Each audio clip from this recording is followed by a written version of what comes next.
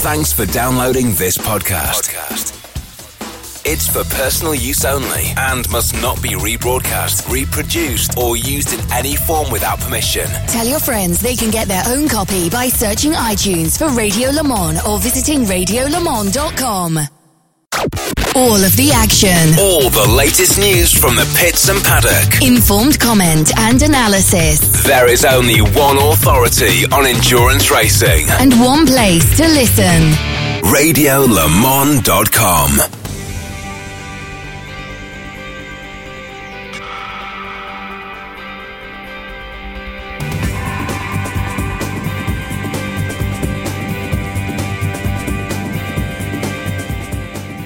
Hello and welcome to Portugal for the sixth and final round of the Michelin GT3 Le Mans Cup, a cup in its inaugural year for GT3 spec cars. This was effectively the category that was GTC as part of the European Le Mans Series in 2015, and it's become its own championship for season 16. We've had a variety of different motor cars take part in the series through the course of the year. A small but perfectly formed grid, 10 machines about to take the start of this 2-hour race.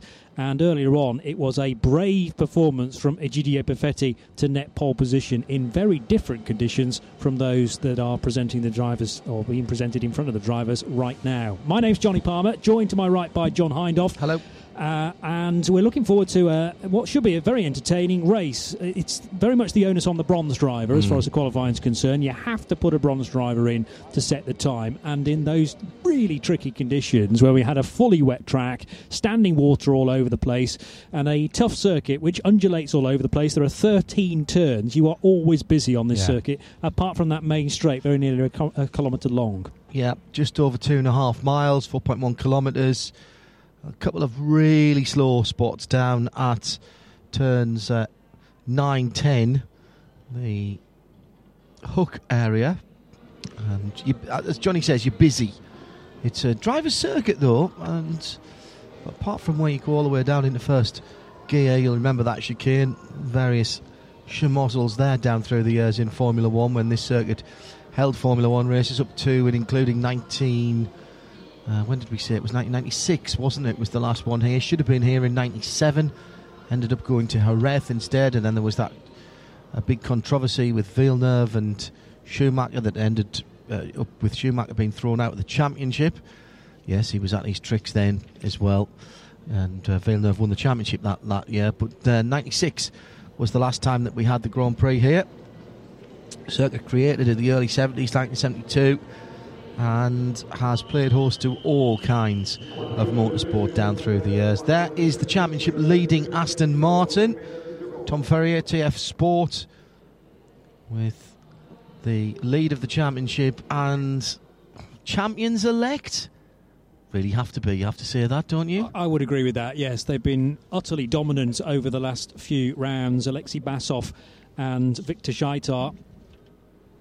And of course, if they hadn't had that victory or discounted, if you like, at Le Mans, they were in exactly the same car. It's just the fact it was numbered 57. Here is the car, and labelled as an AF Corsa entered machine rather than the 72 SMP Racing entry. And of course, you cannot collect points for the same car, although different team names. So they took the victory. The drivers have got it though. The drivers in the drivers' championship, they've got a handy lead. Correct, because you could effectively enter the championship in a different car every round, and you would still accumulate driver points for your drivers. Correct. But what you don't get is the team points. So it's actually TF Sport who head the team's championship for the Michelin GT3 Le Mans Cup, coming here to the final round. 82 points, plays 78 for SMP Racing, and when you consider they've only had 3 races to gather those points together, but it's been maximum point scores at Red Bull Ring, at Paul Ricard and at Spa, with 3 poles and 3 victories. And it is a brave man to bet against those 2 drivers doing exactly the same here in Estoril. Looking at the car that will start from second position, this is the McLaren 650S of Hiroshi Hamaguchi and Adrian Quaife-Hobbs. And on a few occasions, Adrian sadly hasn't been able to get into that car, not necessarily through incidents that were Hamaguchi's fault, but just being in the wrong place at the wrong time. And sadly, one or two occasions the bronze drivers haven't been able to complete their stints, so it's been a relatively quiet weekend for the pros, but it is always a fun time. I mean, it's great to have so much track action for the bronze drivers, but when the pros get in, the race really does come alive. Third team and driver in with a shout is the Mentos Racing team, just 12 points away in the team's championship. A little bit further back, of course, with their drivers in terms of the drivers' championship themselves, because of that extra 25 points that Alexei and Victor have got to their name. On the grid, 30 seconds to start the formation lap. Clear the grid immediately.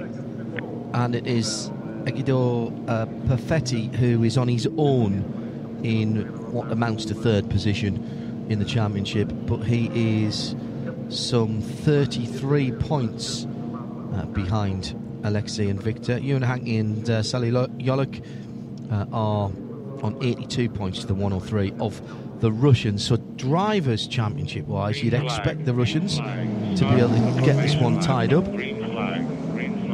Start from the formation lap. But with three teams separated by just 12 points, and none of those teams taking the really taking the championship by the scruff of the neck. In fact, the Mentos Racing team with pole position have got actually now they're a point closer, aren't they? They're 71, so they have closed within 11 points of our leaders. Here's the grid, Joey.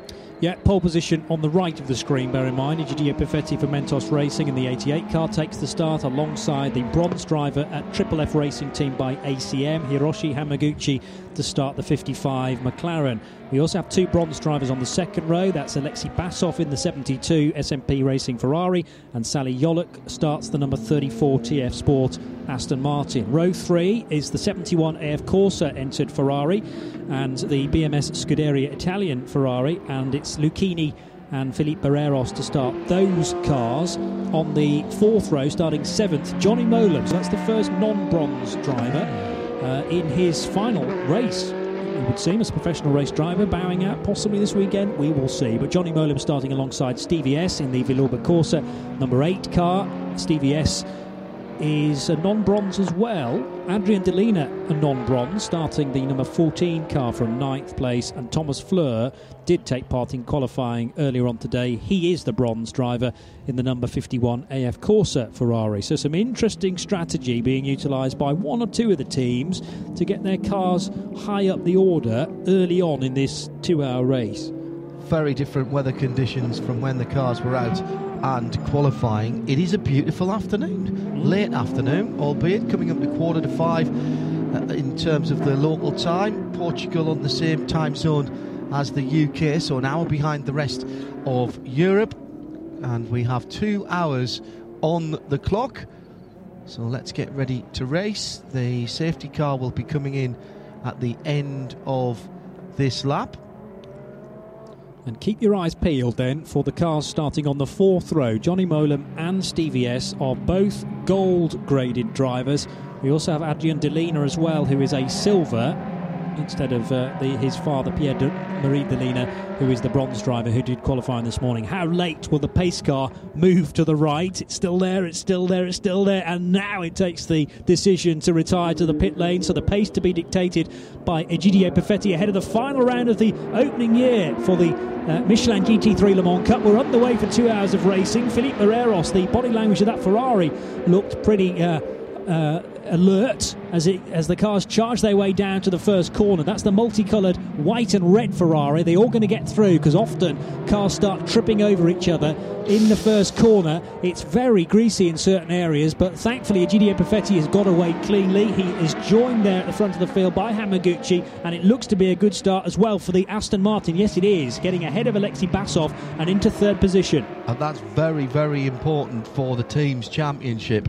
For TF Sport, just 4 points ahead of SMP Racing and another 7 points ahead of the 88 car as they started this race. Team's championship certainly still up for grabs here in the next 2 hours. So Egidio Perfetti leading the race on this opening lap of 2 hours. Hiroshi Hamaguchi in the black McLaren, run out of the FF Racing stable. Then the TF Sport in that smart kind of navy blue, dark blue colour, and then it is the SMP Racing colours, the blue, white and red Ferrari 488 of Alexei Basov. Another 488 in 5th position. That's Johnny Molim charging his way up from 7th then to be in the top 5 already.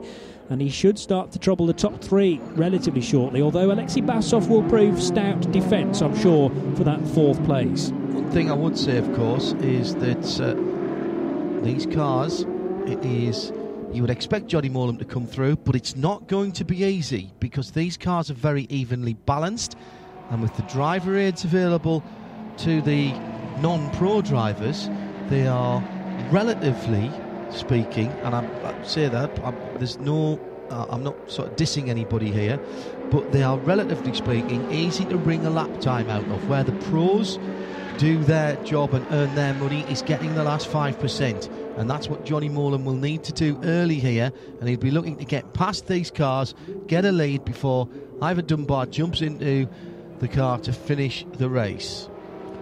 Bear in mind, the 2 Ferrari 488s will be being squeezed by Basov. Very similar on performance spec, I was thinking, but Molim will have the edge in terms of his experience. Massive amount of experience. Well, he did well to stay out of the way there. He did, yes. A slightly less experienced driver might have pressed the case a little bit, and we would have ended up with 2 Ferraris in the kitty litter. That's kind of part of it. When you stick your pro driver in amongst the AMs, you kind of have to expect the unexpected a little bit. Drive in an attacking style, but also defensively, which is tricky to get the balance right. And what Molim and Ivor Dunbar don't want to see in these early stages is a safety car. They want this to go green for quite a long time. They want Johnny to be able to pick his way through and hopefully open up a lead. And then, of course, it will be down to the pro drivers from the other teams. Ideally, the plan would be to hunt down Ivor in the last part of the race. What's the regs, Johnny, in terms of pit stops and handovers? You have to make a stop after 55 minutes, effectively, because each of your driver has to be in for a minimum of 55 minutes, but that's not weighted towards your gold or your bronze. Right. It's just either driver has to do at least a 55-minute stint. So what Johnny can do then, can drive for just on an hour and then pit, whereas what you'll see is all these guys will drive just on 55 minutes and pit. So Johnny's going to get 2 extra laps on these guys anyway before Ivor Dunbar gets into the car. Stevie S with the fastest lap so far, but that's of course the first of the flyers, if you like, from the rolling start, but a 1:44.601 done from 7th position. So Stevie S in the red Ferrari to look out for as well. That's because he's got a bit of road in front of him, I think, Johnny. You've got 7 and 8 are both red Ferraris, so the second one in the sequence there. One with a plain roof rather than the stripy roof. That's right. Luigi Lucchini in the red and white striped car there, and then right behind is Stevie S. Watch out for Alexei Basov, because he is beginning now to get confident in that car, and he's putting some pressure on Sally Jolik in the Aston Martin ahead of them, and needs to be past him if he's going to... Right, Drivers' Championship, let's put that to one side at the moment, because that very much weighted in the favour of the Russians. But down the inside now, and that is the position taken by the SMP number 72 car. Yep, so Alexei Basov late on the brakes. I did wonder if Basov was able to get through and make a hole there alongside Sally Jolik. I thought Johnny Molim may be able to pounce as well. No, here's Molim now as Sally's hit the curb just a little bit, and Molim will want to get a nice clean exit through the S's here and into the 13th and final corner, the Parabolica at Senna. The outside of 2 Parabolica 180 degree fast curves. Turn 6 is just on the inside to the left of the picture here, beside that 4x4 circuit there. And here comes Stevie S. Just a little dab on the brakes, and it's side by side again as the Aston Martin fights back, and Basov very, very aggressive there, holding on to his position. Johnny Molim for the moment staying well out of this, and I think that's smart actually, because literally anything could happen in front of him. 2nd, 3rd, 4th, very much together, with the Mentos Porsche just a little way ahead of this, but not breaking away. Yeah, Mollem again, almost showing his nose at turn 4 there alongside the Aston Martin, but there was always the chance that it might kick off between Basov and Sally Yoluk, so taking a bit of a watching brief at the moment, allowing these drivers to settle down a little bit. But the problem is they're circulating absolutely nose to tail. Egidio Perfetti has the biggest lead, arguably, of about 3 or 4 car lengths. And then you've got Hiroshi Hamaguchi in the McLaren, the Ferrari of Alexei Basov, the Aston Martin of Sally Yoluk, and then another 488 Ferrari, Johnny Mollem. But a great spread of manufacturers, certainly within the top 4. Yeah, further back is the 3 Ferraris, and that is 14, 71 and 51. So that would be the AF Corsa of Pierre-Marie Delina. It is 71, which was started by Mads Rasmussen. I think we put Barreros in that, actually. Yeah, we did. Yeah, excuse me. Philippe Barreros in the 71 to hand over to Rasmussen, but they're both bronze graded, so correct. Yes, they swapped round in practice, didn't they? In qualifying, should I say, to give some extra time in the car for Mads in case it was wet. Here's the battle for second down the inside. Oh, and a nice opportunist manoeuvre as well by the TF Aston Martin as Sally Yoluk followed Alexei Basov through. So Basov now up to second position. So third, second and first in the team's championship are now first, second and third. Yeah, absolutely. Johnny's working his spreadsheet here. Already I'm just starting to work it out. And at the moment as we stand, TF Sport have enough in third position because they would get 15 points, which would keep them at just above the height of the water, if you like, because there would be a point between them. 97 plays 96. Long way to go yet, I appreciate, because we've only had 8 minutes. Don't forget there's a point as well. There's a point for Mentos. Mentos are actually on 71 at the moment. Yes, so that would actually tie, because they would have 26 additional points then. And they would be tied for second place with the SMP Racing Ferrari, which we're seeing again making a move for that second place, and the Aston Martin sneaking through into third as well, ahead of Hiroshi Hamaguchi. It seems to have gone, I think it was just from that camera angle, it seemed to go very, very dark down at turn number 1. I've just looked at the watch there, and having been here for a few days, acclimatising, it does get dark quite quickly here. The clocks in Europe don't change until next weekend, so we get the big lie-in Saturday night into Sunday next weekend, which is great because that's my birthday weekend. Fabulous. Yeah. Almost as if we planned it. Almost. And it does get dark quite quickly, I've noticed, but not for a wee while yet. And the sun is out at the moment. You've got to be careful of. You do get sometimes at this time of the evening a marine layer coming in with the temperature inversion, depending on where the tide is and sort of day you've had. You do get what looks to be a fog bank or low cloud bank just drifting in. We're only 5 clicks away from the coast, probably even a bit less than that actually as the crow flies. So if we do get a little bit of low clouds coming over the sun, it could get a lot darker very quickly. Our cameras are making it look a little brighter than it is at the moment, but you can see the headlights shining out, which always gives you the clue, Johnny, that it is a little bit darker out there. Ferrari just ahead of Aston for second and third, but the race led by the 991 spec Porsche GT3 RSR, and heading... That was Andrew Marriott in the pits there. Was it? Yes, Andrew Marriott, long-time motorsport broadcaster, and the man who brought us the Steve McQueen The Man in Le Mans movie. And Andrew here doing some filming for Johnny Mollem's racing programme, which goes out in the UK on Sky Sports. There is Johnny Mollem battling away with the number 8 car of Villoba Corsa, and this is for the race lead. Yeah. Oh, the Porsche spins. Was there a touch, or was it just a little bit of a swerve from Egidio Perfetti? Need to see that from another angle. Nice little J-turn there, though, to get the car pointing in the right direction, and he's away again. But he's lost a whole load of places, and I'd like to see that incident again see whether there was contact. Were the cars close enough to make contact? Okay. Or was that just a case of Egidio going, oh, you're a bit close there, swerving away to the left, and that unsettled the car engine? Obviously, yes, there was a touch.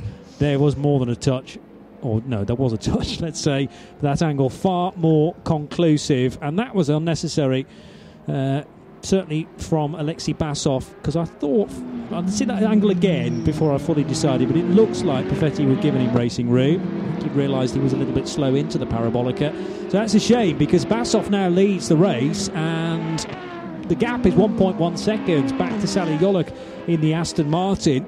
It's going to take some stopping now, that SMP Racing Ferrari. So let me do the rejig in the points, assuming everything is fine. So the Porsche, we don't know where that's rejoined. The Aston Martin is second, and I'll leave the points for the Mentos Racing Porsche. Here it is again. Racing room for me. My money given by Perfetti. Yeah, what's Basov doing all the way out there? I don't know, because he was nowhere near the apex, and for me there was a racing lane available to him alongside the issue Perfetti. is he's not ahead, so he can't use all of the exit, because you can't expect the car outside to be beamed up by Scotty and disappear. Yeah.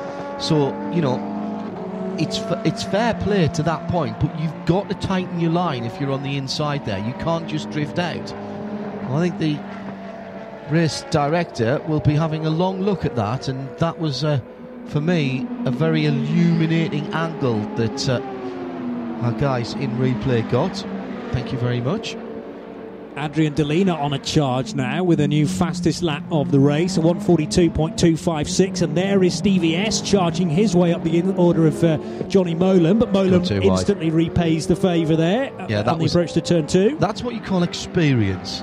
I'm past. Yeah, you're going to go wide. I'm just going to cut back. Easy as you like. I'm not sure that Ferrari in the hands of Johnny Molan is altogether happy. Okay. That 25 car, the FF Corsa machine, it just does not seem to have the balance of the cars around it. And with Johnny driving that car, it should be going a little bit quicker. So there's something going on there. Now, this might be tricky strategy, and they may have set the car... Oh, has it got a little bit of damage on the right rear corner? I'll have another look at that in a moment. But I wonder if they've just set the car up differently, so that when Ivor gets in the car later on and we're further into the race, it's just a little bit more user-friendly. What we're going to get is temperature dropping quite quickly, with still an hour and 46 minutes to go, Johnny. We are going to be finishing... No damage to the rear of that car. Okay, good. We are going to be finishing in more than the gloaming. Here's that move again by Stevie S.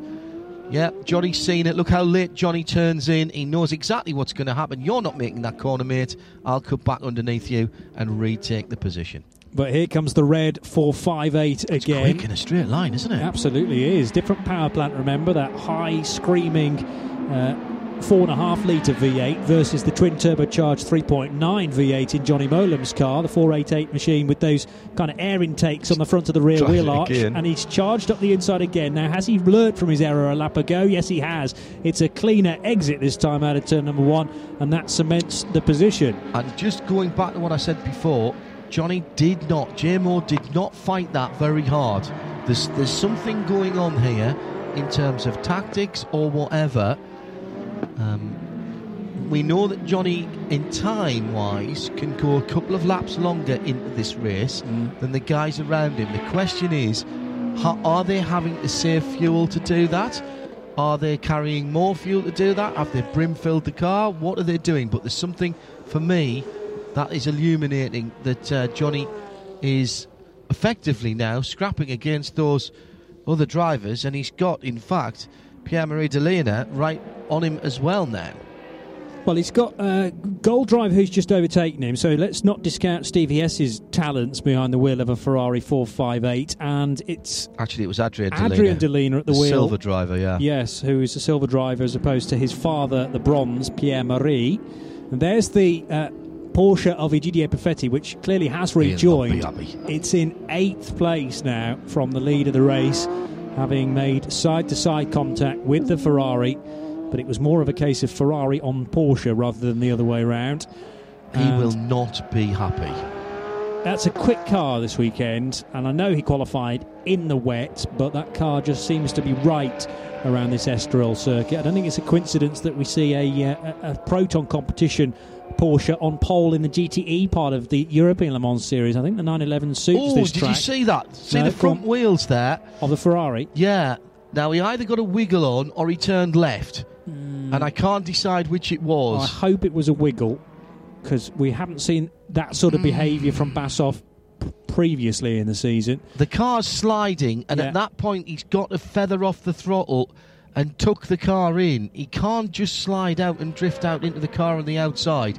Now, the fact that we've seen that again suggests to me that our race director is looking at that again. Oh, it needs to be looked at without question, but it's just But it needs to be dealt with now. During the race. Yeah. And there is plenty of opportunity to do that, seeing as we've still got an hour and 3/4 left. Unlike in the Renault Sport Trophy race, where a lot of those incidents were going to be looked at the end of the race, after the checkered flag, there is an opportunity here to correct at least some of the wrongs done. If any wrongs have been done, then penalise the man that's done the problem rather than the victim. And also, what you've got here is a battle for the lead of the race and a battle for the team's championship. Yeah. You know, that I'm sure the guys are looking at it. Meantime, little mistake there by the McLaren. Hamaguchi just got on the throttle a little early coming out of turns 9 and 10. It's easy to do, but he's not got great traction on that car, and Stevie S is looking to do another manoeuvre down the inside. That red Ferrari is super quick in a straight line, and he's on the inside, decides against it, pulls back out, and he's going to do the over and under manoeuvre now. Try his best. The McLaren struggling as well, I think, in terms of performance, but the 458 seems to be well and truly in the groove around this place this weekend. So charging hard into turn number 3 is Stevie S now. No opportunity to get alongside Hiroshi Hamaguchi there. But as the light begins to fade, that might be down to the cloud cover rather than actually light being lost at this stage. But the headlights certainly are illuminating this Estoril circuit, which can so often be surrounded in low cloud in this mountainous area. An hour and 41 minutes, just less than 42 minutes to go. There is the Stevie S driven number 8 car then, with Hiroshi Hamaguchi just ahead in third position. Sally Yolik is there in the Aston in second, and having already headed through the shot, Alexei Basov out front, now enjoying a 2.7 second lead in the SMP Racing Ferrari. Yeah, can't be allowed to get much further away than that, and the guys at TF will just be talking very gently over the radio to Sally Yolik. You and Hank need to jump in that car. You and a very, very proficient driver. Here's the battle for third, and Stevie S trying every different line he can. Throw on again, the back end of the McLaren breaks away in the parabolic at Ayrton Senna, and that means that the driver Hamaguchi had to get out of that, just take his foot off the throttle for a moment, and that allows a very quick car to get even closer. And he's backing up, not one, not two, but 3 Ferraris behind him now. Stevie S has got Adrian Delena, and then Johnny Molam's nearly back into it as well from there. This is the battle from third down over, isn't it? Yeah. And the gap fluctuating between 3 and 1/10. It's certainly gone down to 0.118 of a second, and then it seems to open up a little bit. Look at the different lines. 4 different ones there, more or less. And watch Molam as well. Molam will be lapping this up, because this gives him the opportunity to close up in that car. I think this is very interesting tactics. ES looks one way, then the other. Just wonder whether the 488 quite has the straight line speed of the 458s. We'll break away from the race action for a moment to join Charlie George in the pit lane. Yeah, I'm down here with Ewan Hankey. Ewan, Sally's in the car at the moment. You arrive here with a small lead in the championship. How hard is it keeping the balance between him pushing enough and not making mistakes? Yeah, no, it's obviously really tough. It's been quite an aggressive start by everyone. Everyone's kind of doing some quite, dangerous, crazy moves, which is all exciting for us to watch, but let's see what's going to happen. I mean, Sal's doing a great job at the moment. It's gone from 4th up to 2nd. Obviously, the Ferrari's gone from 3rd up to 1st. So he just needs to stay as close as possible to him, and then hopefully when I get in the car, let's see if I can hunt down Victor and see what happens there. But it's certainly going to be a nail-biting race at the moment. Absolutely. Thankfully, the conditions are looking a lot better. Sally looked like he had a right handful on his hands during qualifying in that rain. Yeah, I mean, in qualifying one, he was fastest in the wet, and then the heavens really opened for the Super Pole, which caught him out. So it meant we ended up fourth, which is annoying. But yeah, the skies are looking dark, but we don't really know what's going to happen. So we just got to keep pushing 100% and see what happens. Thank you.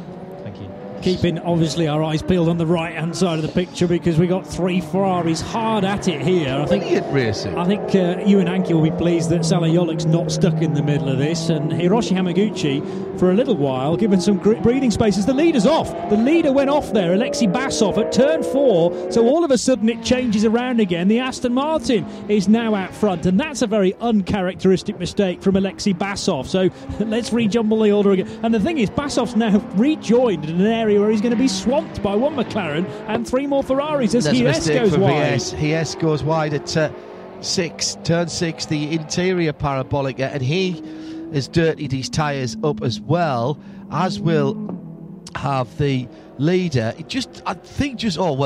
Well early off. in the corner. Well early in the corner he's off there. He's been lucky to get out of that.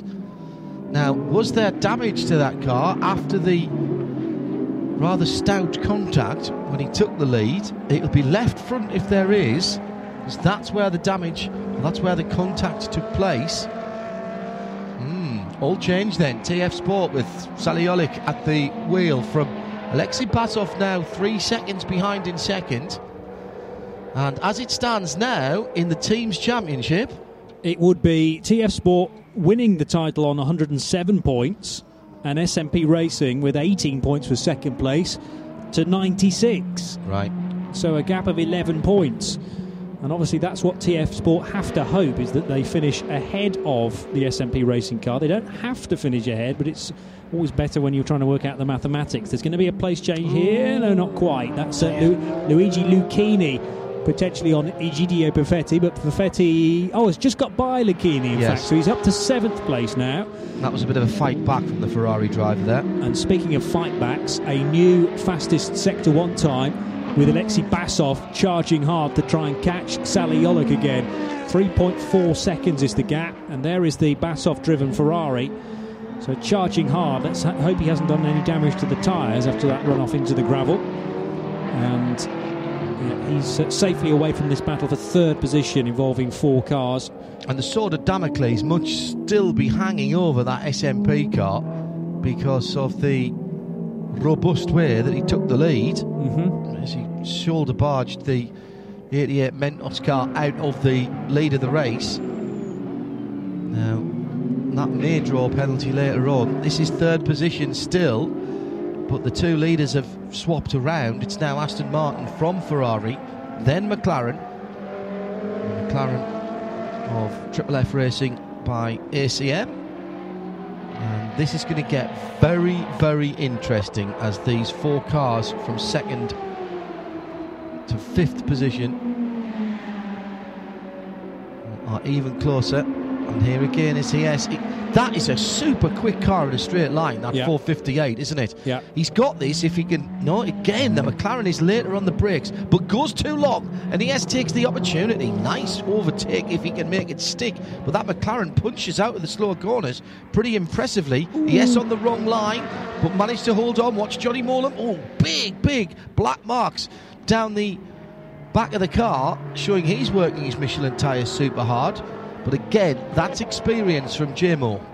And Hamaguchi has gone from 3rd position to 6th place all in one go there, with 3 Ferraris making a hole. It was Stevie S creating the gap, and of course a mistake from the Japanese down at turn 1. And all of a sudden he's at the back of this train, but still very much with Johnny Molim. And the straight line speed, you're quite right, in the McLaren 650S is very good, but Hamaguchi late on the brakes, but not too late. It's good on the brakes as well. Yes. But I like Hamaguchi. He's a bronze driver, but he drives very cleanly indeed. I'm almost tempted to say, Lando Norris, take note, because he kept his line on the main straight, dead straight, allowed Stevie S alongside. There was no hint of him being pushed into the pit wall, and he eventually did get replaced. Molam almost always, when he's got someone behind him, seems to be having to fight a rearguard action, and I don't understand that with that car. Victor Scheitar clearly enjoying this. He will be next into this 72 car. Oh! There was the squirm, so there is a little bit of water there. There is. In the defence of Alexei Basov. That's precisely where the car squirmed last time and smacked into the side of Perfetti. Well, no, it was further back around the lap, wasn't it? It was at that corner. Okay. I think there's you need to be half a car's width offline there, just so you're not catching that. Yeah, but when you're racing somebody side by side, it's tough. I'm not saying it wasn't a mistake from Basov, or I just don't think he's the type of driver to deliberately steer into people. That's not the sense I get from watching him. It looked like the car got loose, but then again, you've got to look at that as avoidable contact, because he didn't need to be there. Yeah, it's a tough one.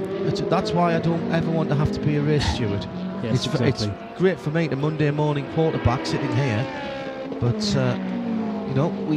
we can see what we can see, and we make our calls. It's not for us to decide, but we can only call it as we see it. And the Clarks will have access to telemetry along with many other camera angles than the ones that we have. We've seen it from two different versions now, from behind the cars and in front. Contact was made, certainly, but it's probably being reviewed even as we speak. So let's concentrate on the race that continues on for third position. Stevie S ahead of Adrian Delini. No further action on the 88 and 72. It's been reviewed. You're and quite no further action. It was investigated and it's NFA'd. Good spot. So that was deemed as clean. That's going to make things interesting if we get a bit of side-by-side action with the SMP car later. OK, so back across the grid hatches they go, and down towards the first corner, this downhill approach. Now here's where he loses it. Watch the little puff of... Is that wet? I think it is, It's tricky to tell whether it's wet or just a bit of tyre smoke. But whether he's just spinning up the rear wheels. Yeah. That left rear is massively under pressure a couple of times, well, maybe more, 3 or 4 times round the lap. It is possible that you could have it overheated and, you get to that last corner. Oh, no! He's gone off again! Basov again! And this time he's gone all the way around. He hasn't saved that. No. He's nosed in. He's going to have to find reverse, and he's going to have to go all the way back down the back of the field. He can't move. He absolutely can't move at the moment until the marshals tell him. I think he stalled it. Or was he waiting for a gap? I think he's waiting for a gap. You can't move at that point. He's done the right thing. He got off onto the carpet, onto the AstroTurf, kicked that up, and again, he just lost a little bit of grip from the rear end of that car. Was there not room in front of the nose of that car to swing it round and clear the barrier then, you don't think? There was to start with, but I'm not sure there was when he finished up. I don't think he's hit anything. I don't look at the front end of that car.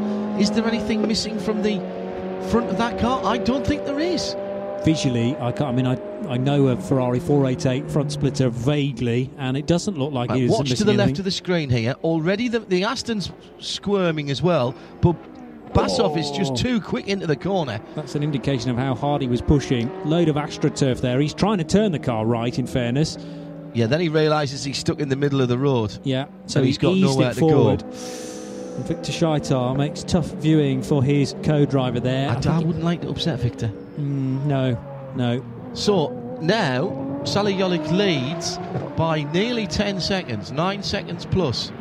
And this is the battle for second now. Yeah. All these cars thundered by the SMP racing car at the Parabolica interior. A little bit wide from Stevie S on the exit of turn 1 there as well. That wasn't exactly neat and tidy. Basov's dropped down to 8th position, and another spin, this time by the McLaren. Hiroshi Yamaguchi has saved that one. That was behind Johnny Molam. Johnny's getting right in the thick of the action. It's happening all around him. His on-board's going to look interesting. Absolutely. Going back to my point, Basov now down to 8th position. Here is... Oh, yes, he's lost that well early. That was turn 2, exit off. Just lift off. Really? He's lucky there. Yeah.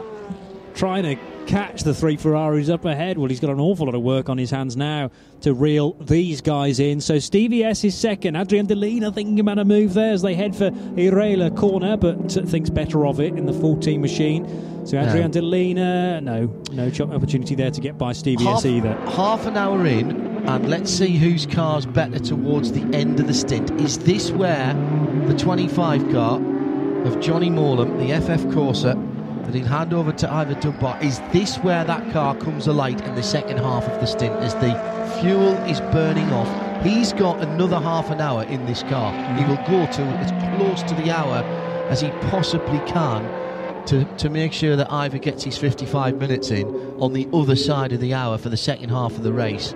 This is the battle for second, third and fourth. Sally Yolick over 10 seconds to the good on this now. It's still the McLaren in fifth position. There's our leader cruising around. Nice Saturday night drive for him. He's got to keep it on the island. And he's doing that and a bit more because he's just done his best lap, I think, last time around. Yeah. It's taken a little while for Sally Yolick's career to really catch fire, but now that he's in the groove and has built up a really good partnership with Ewan Hankey, this guy is a really good race driver. Very often in the past, maybe 3-4 years ago, if he was in this position, it wouldn't be a surprise to see the Aston off in the gravel somewhere, but he's keeping it neat and tidy. I think it's still tricky out there, Johnny, and I think as the sun goes down and the track temperature leaches away, it's quite a dark surface here, so any sunshine on it does warm it up, but it's not completely dry here, but it's not wet either.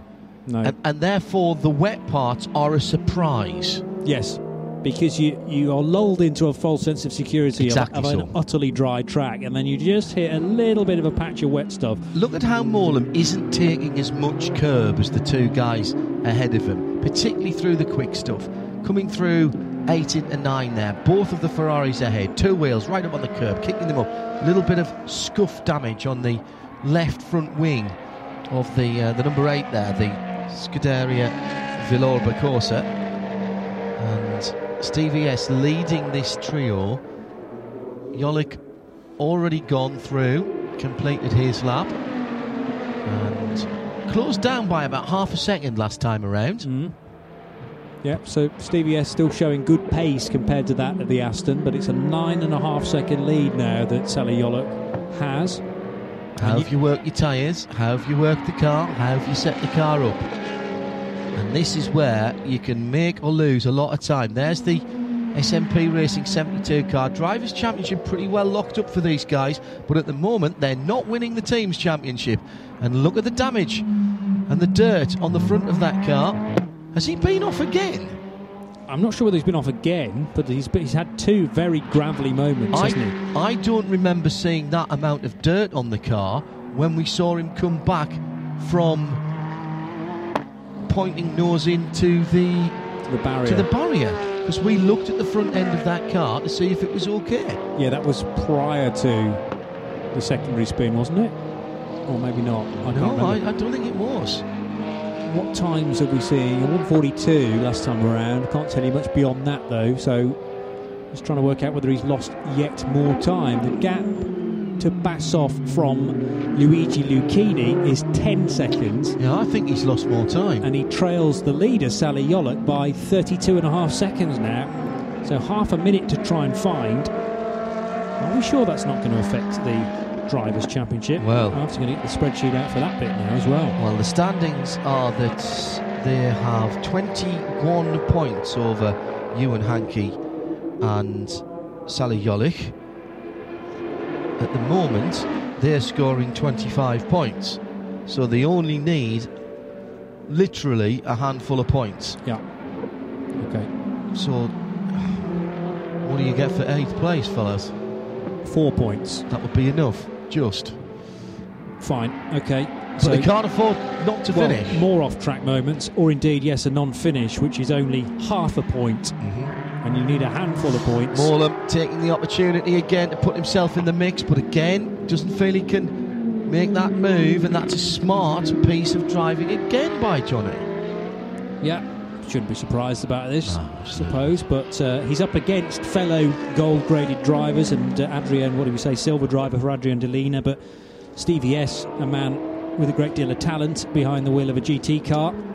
So these machines are being driven as quickly as they will be potentially in the race, and then they'll hand to the AM drivers for the second half, unlike this car, which is due to have Victor Scheitar at the wheel. Is that damage or is it just dirt? It's dirt, but I don't remember that dirt being there. Even though it was caught up on the curb and had to swing around. I think I remember looking at the front and it didn't have that kind of muddied front. I was left trying corner. to work out whether some of the wrap had peeled off. Yeah, but I don't think it has. So Basov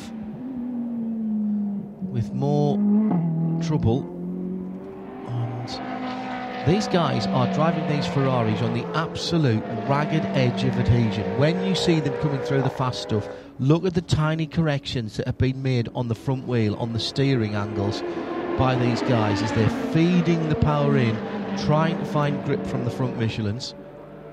Across the line, another lap completed, and the gap to the leaders coming down now. Stevie S, I just wonder if these guys have had a slight cessation of hostility and decided that they're going to get their heads down and see if they can bridge that gap, rather like you would if this was the peloton in a bicycle race, Johnny. Stop fighting each other, use the slipstream, let's get up the road and see if we can close that Aston down. I've got the top two drivers, so the top four drivers, Alexei Basov, Victor Scheitar, Ewan Hankey, Sally Yolok, on the same point. Nowhere. Hang on, I didn't incorporate the pole position, but that doesn't affect either of those two because the 88 car took pole. So they're on the same point. So it would go to count back. Which goes to... And that favours Basov and Scheitar because they've had 4 victories, remember. The one at Le Mans does count in the Drivers' Championship. 4 victories for Basov and Scheitar, and it would just be the 2 if Yolok and Hankey can win this. Another moment here for the 88, same point, turn 6. It's tricky, isn't it, there? And there's the carpet that was churned up, and that has cost a position for the Mentos racing car. The BMS Scuderia Italia car's gone through, so that's the number 7, and I think we put Luigi Lucchini in that, didn't we, to start that car? Correct. Egidio Perfetti getting very close under braking again at the chicane. He had to dart to the right to make sure that there wasn't any contact between the rear of the 458 and the front of his Porsche. An hour and 22 minutes to go, and Perfetti getting a good run this time on Luigi Lucchini. So let's make sure that Lucchini is yes, good point. Although the Porsche deals with that pretty well. It's not there, actually. Exactly. He's got a good run here now. He has got the Ferrari doesn't make a very big hole in the air, and it's quick. Look how quick that's another 458, isn't it? Yeah. The 458 is the quickest thing in a straight line, I'd say. Quite agree with you. The Porsche is best handling, I think, round a lot of these 180-degree corners. And there is Basov, the car porpoising, very similar to a Renault Sport Trophy car earlier on in the day, as it heads down to that, you use the word corrugated approach on towards He's turn 1. He's definitely been off again, because the whole of the left-hand side of that car is muddy. The way he's throwing it around, I wouldn't be surprised. You know, you make one slight error and lose time, then you're desperate to get that back, and it's kind of the story of diminishing returns because you keep continually throwing it off then in an effort to chase back the time. Oh, this could all get very messy very quickly, couldn't it? At the head of the field, the gap has come down to just over 8 seconds between Yolok and the chasing Ferrari hordes, the galloping herd of Ferraris in 2nd, 3rd, 4th position, being Estolina and Morlam. Yamaguchi has dropped back a wee bit, some 10 seconds from those guys, but has still got something in the region of 7 seconds between himself and Lucchini, Perfetti and Basov, who are beginning to come together for a bit of a battle. There's a lot of calculations going on here. Carry the 2. Yeah.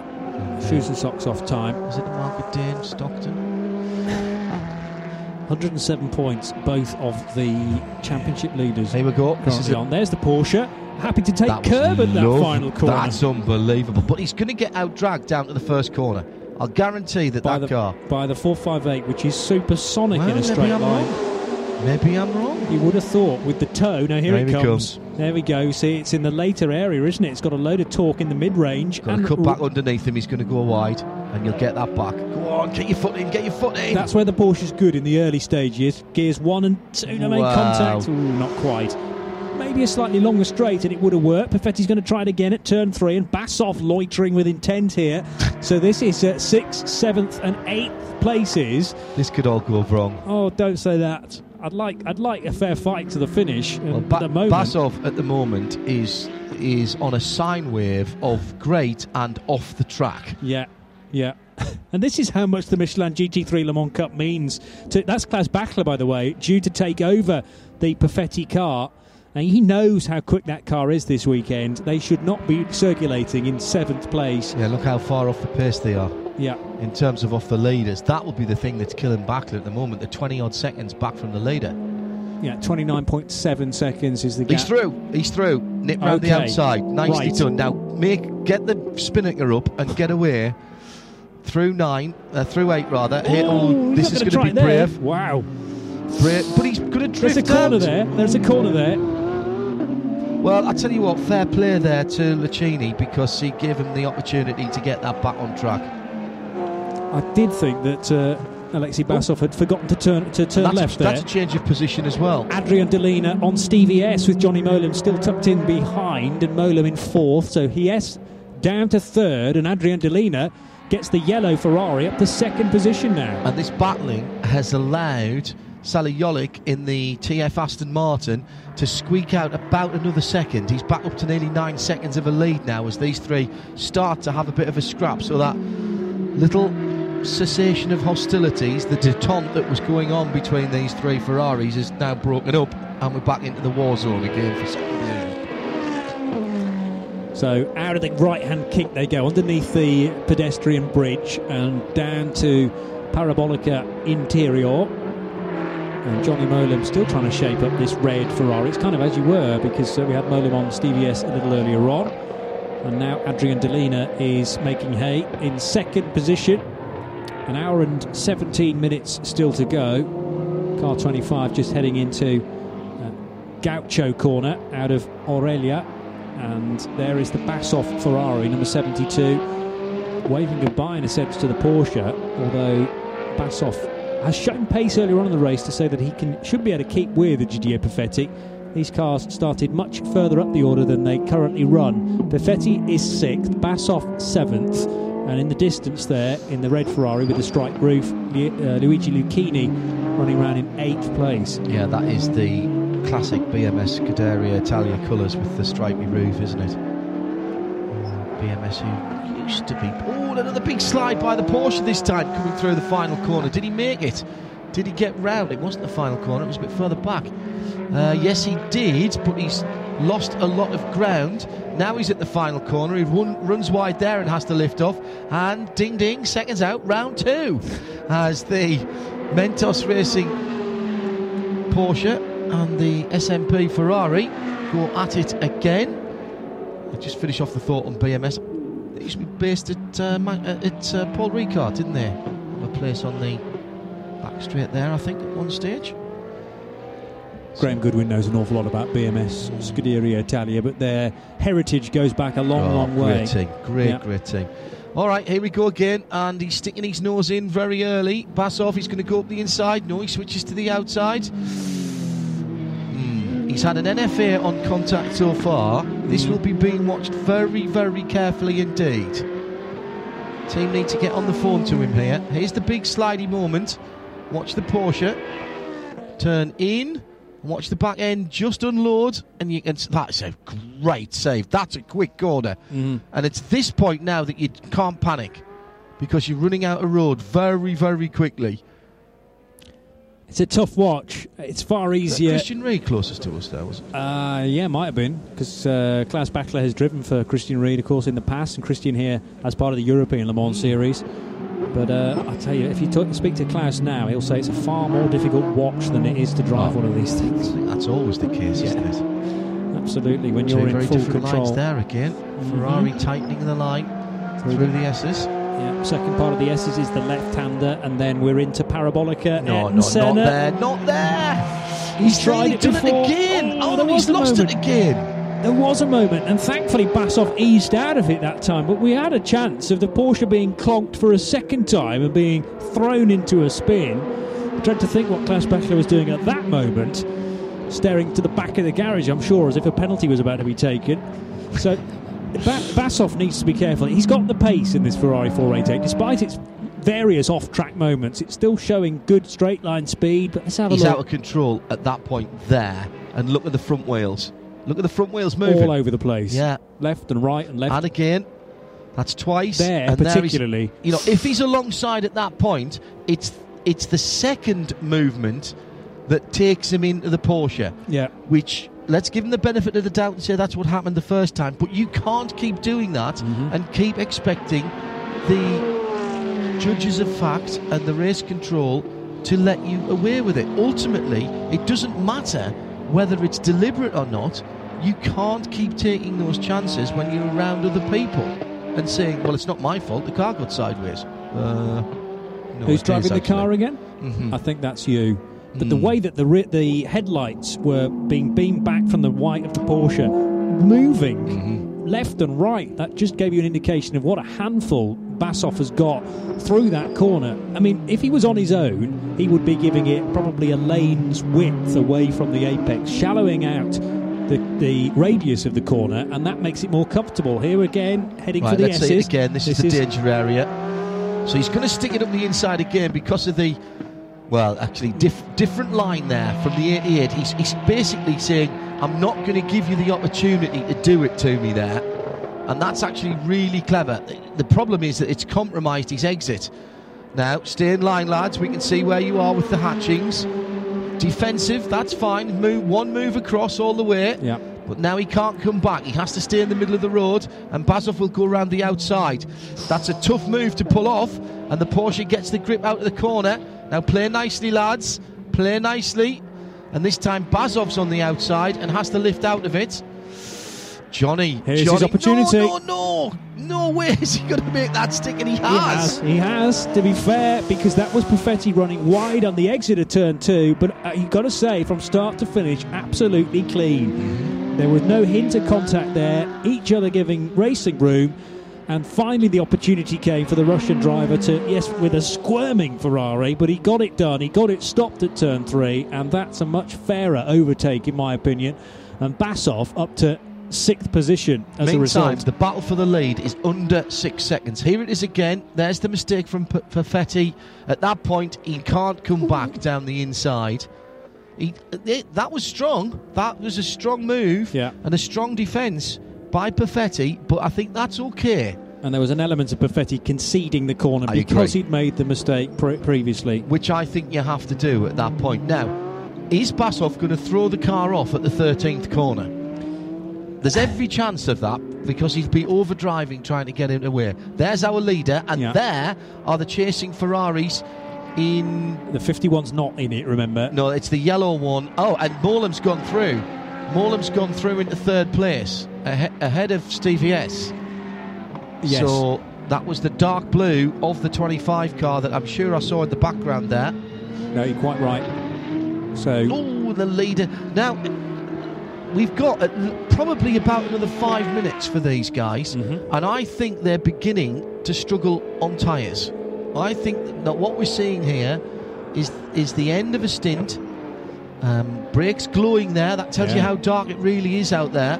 And I think they're beginning to struggle, and I just wonder what Molem's got left in his Michelins, because he'll go, I reckon, at least a couple of laps longer than the cars around him.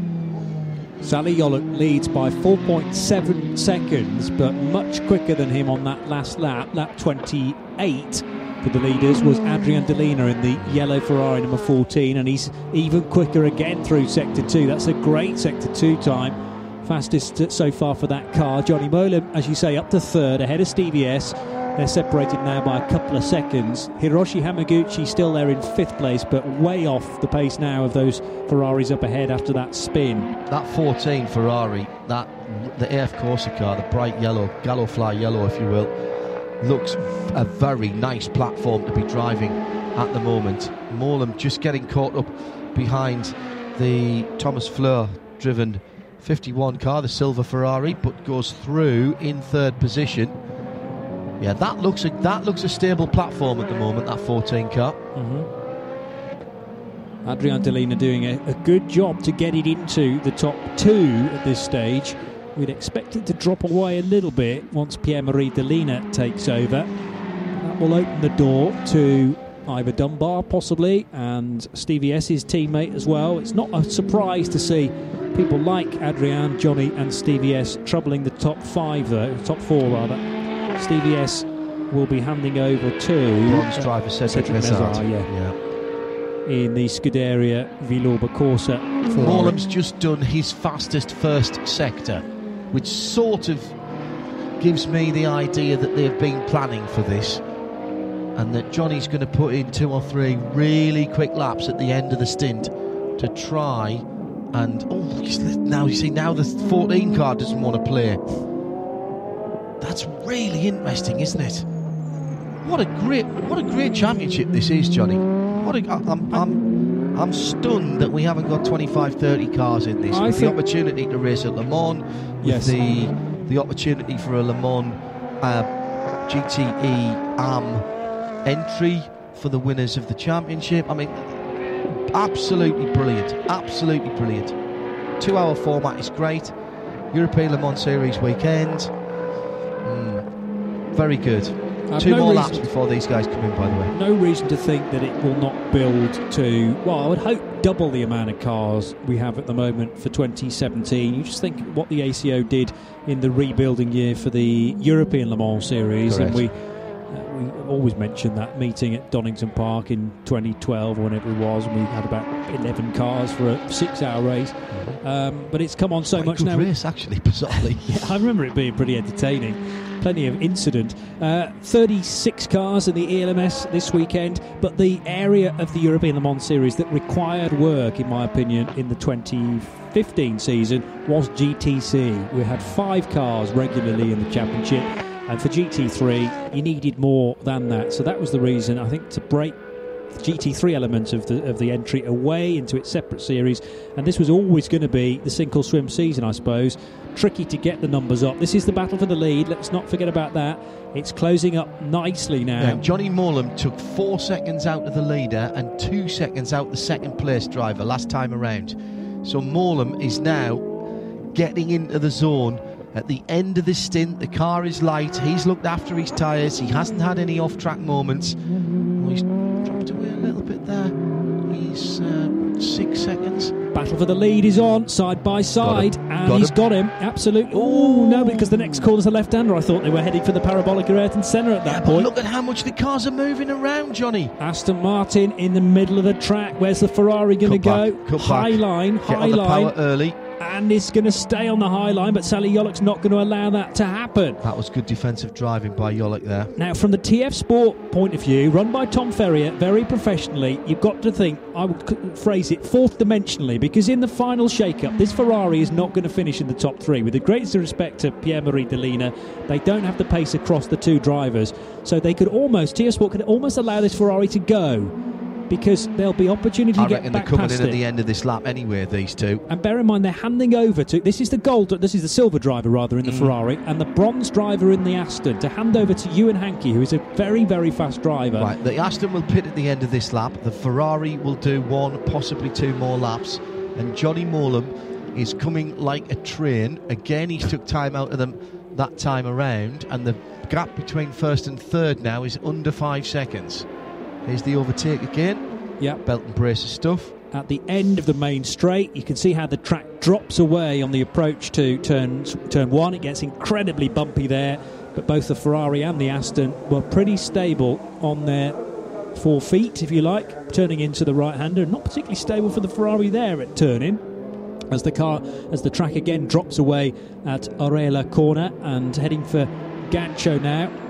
The Ferrari leading the race at very nearly half distance, and we've got another 7 seconds to go before effectively the pit lane window is open, and it's open for 10 minutes. Yeah, and if you've got your bronze driver in now and he's not as quick as the driver who's about to get in of whatever shade, then you pit him at the end of this lap, and that's what TF Sport are going to do. I would expect to see that Aston peel off to the right-hand side. Indeed it does. You'll see the 2 Ferraris stay out, do 2 more laps. So who else should be coming in then? Stevie S should be coming in. Amaguchi should be coming in, and Bazov should be coming in. Perfetti should be coming in as well. Yeah. So this is the first of the leading cars to come into the pit lane. Now, does ES come in? Where are those guys? Checking what we can see on the other cameras. Fuel going in at TF Sport. Sally Yoluk already out of the car, and one of the team personnel, he already out of the car, and that's Ewan Hankey, the lanky figure of Ewan Hankey, stepping into the Aston Martin. Amaguchi's in, Basov's in, Perfetti is in. Which is exactly what you said. Lucchini hasn't completed lap 32 rather just yet. But he'll come into the pits as well. Yes, he has done, absolutely. Philippe Barreros was still waiting for him to come round in the 71. And this is the pit stop for SMP Racing. Alexei Basov and Victor Scheitar taking the car over. Brand new set of Michelin's about to go on that silver release compound. Very, very obvious. On the left side of the shop there, Perfetti getting out, handing over to Klaus Bachler.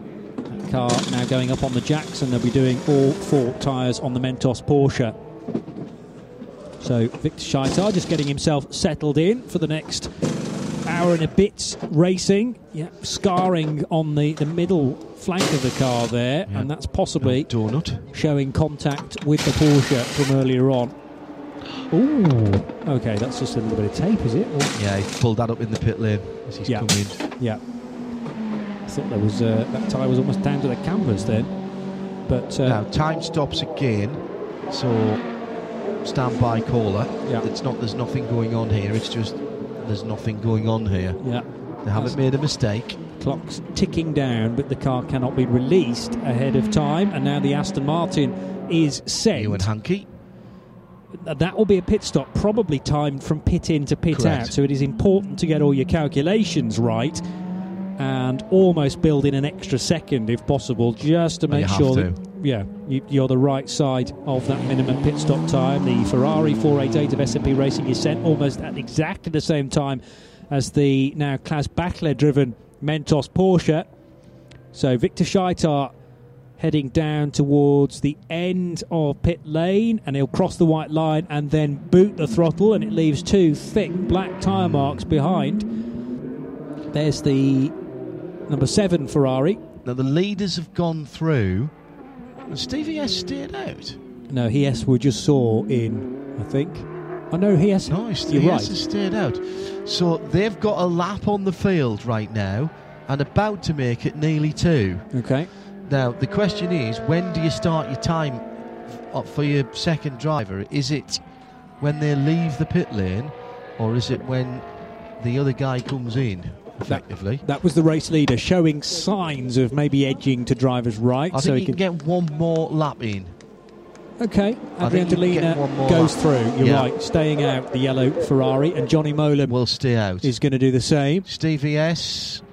He's got a stays out, I think. Well, they've still got 6 minutes now of the pit lane window, effectively, because each driver has to do a minimum of 55 minutes, regardless of whether that's your bronze or your silver. Don't forget you've got the service time on that, so you've got to be a bit careful. You don't want to be too close. Last time around, good lap from Delina, and it's pulled out a second or so on Morlam. Here's the pit stop. It's the 71. It's 71, yeah. Yeah, of course. Again, brand new set of tyres. So Barreros out and Mads Rasmussen climbing on board. These are both bronze drivers. Philippe Barreros here at his home race. And the car just being wheeled back into its correct position. Good question. Maybe because there are scrutineers nearby. Maybe they were just worried about... Well, this is AF Corsa, isn't it? Yeah, looking 71. After it. Yeah, and they will have other cars to service. Correct. That's exactly what it is. 3 cars in the entry from AF Corsa. So just making sure that there's enough room to get more Ferraris in, should that need to be the case. We've ticked over the halfway point, by the way. So you see there's another set of mechanics just ahead. Yeah. So in case that car came in, very patient getaway. And Morlam's in the pit lane. Is that Morlam in the pit? No, it was excuse me, that was the McLaren? Yeah, the McLaren's been in there a very long time. There's a problem with that car. They've dropped a couple of 3 laps. The leader stays out. Delina stays out. Now that is going to make it very tight indeed when he comes back around. Well, it's drive time to the pit entry. Okay. I think. So as long as you don't go... Well, bear in mind, no, you're quite right. There's the service time as well, because your second driver has to have 55 minutes from pit out to the end of the race. That's what I'm thinking. Johnny Morlam out, steps away, doesn't talk to Ivor Dunbar there. They're getting the seat ready for Ivor. Fuel goes in. Not sure Johnny was overly happy there. Ewan Hankey's just set the fastest third sector time of anybody, which Here's is our no great leader. surprise. Yeah, Adrian Delina, the leader. Here is Thomas Fleur. And that's the car that they were worried about blocking. Yes. Down at AF Corsa. So Fleur out, and that'll be Francesco Frankie Castellacci getting in, and it indeed is. Who was in action last weekend in the Czech Republic as part of the 24-hour series. Castellacci driving a reps car, I call it. It was one of those BMW E46s or 36s, but it was more like a touring car than a purebred GT car that he's more used to, but was grateful of the experience. Plenty of track time in the Czech Republic for the young Italian. I had a lot of fun in a 235 IM recently on someone else's fuel tyres and test facility. Well, that is always better. Right, Adrian Delina surely going to come in this time, and yes, to hand over to Pierre-Marie Delina, and 57.50. Right, you've got to be in the pits from this point to exit for a minimum of 2 minutes. So they should be all right. 55.40. Yes. I think that's a tad tight. A fumble, if it's an issue. Yeah, true. If it's 2 minutes from now, then they would arrive back out, as you say, 55.40-ish. So that's fine. And now, let's see how everyone else is getting on. This is the first of 2 laps they're going to take back. So this is not this car going back into the lead yet. But we're about to get, I think, a new fastest lap of the race. Yes, Ewan Hankey, first flying lap for the young Brit. It's a 140.810, so new fastest lap set on lap 35 for the TF Sport Aston Martin. And he puts himself back on the lead lap, effectively. Now, that's Ivor Dunbar ahead of him, and that is a battle for position. Yes, it is. Because Ivor was on cold tyres coming out the pits. So that's Ivor Dunbar having lost a position to the leader. That tells you how quick Johnny Morlam was going, because that means those guys were effectively ahead of the Aston. Yes. When they came back out of the pits. So that means there's a very good chance here of the 14 car coming out ahead.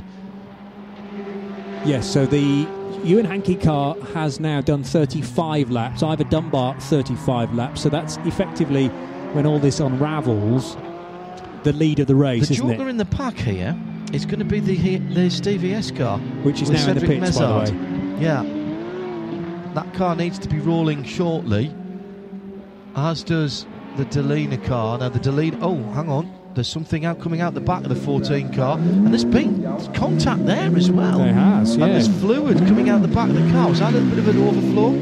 There he goes, he's rolling. Where is the Aston? Answer coming through the final corner, through the S's now. Yeah. Ivor Dunbar just getting up to speed. Look in the background. Where is the Aston? Is it on the main straight? What's that behind the Ferrari? That looks Aston-like to me. It is. Yes, there's Dunbar coming through. This is going to be tight, but not all well.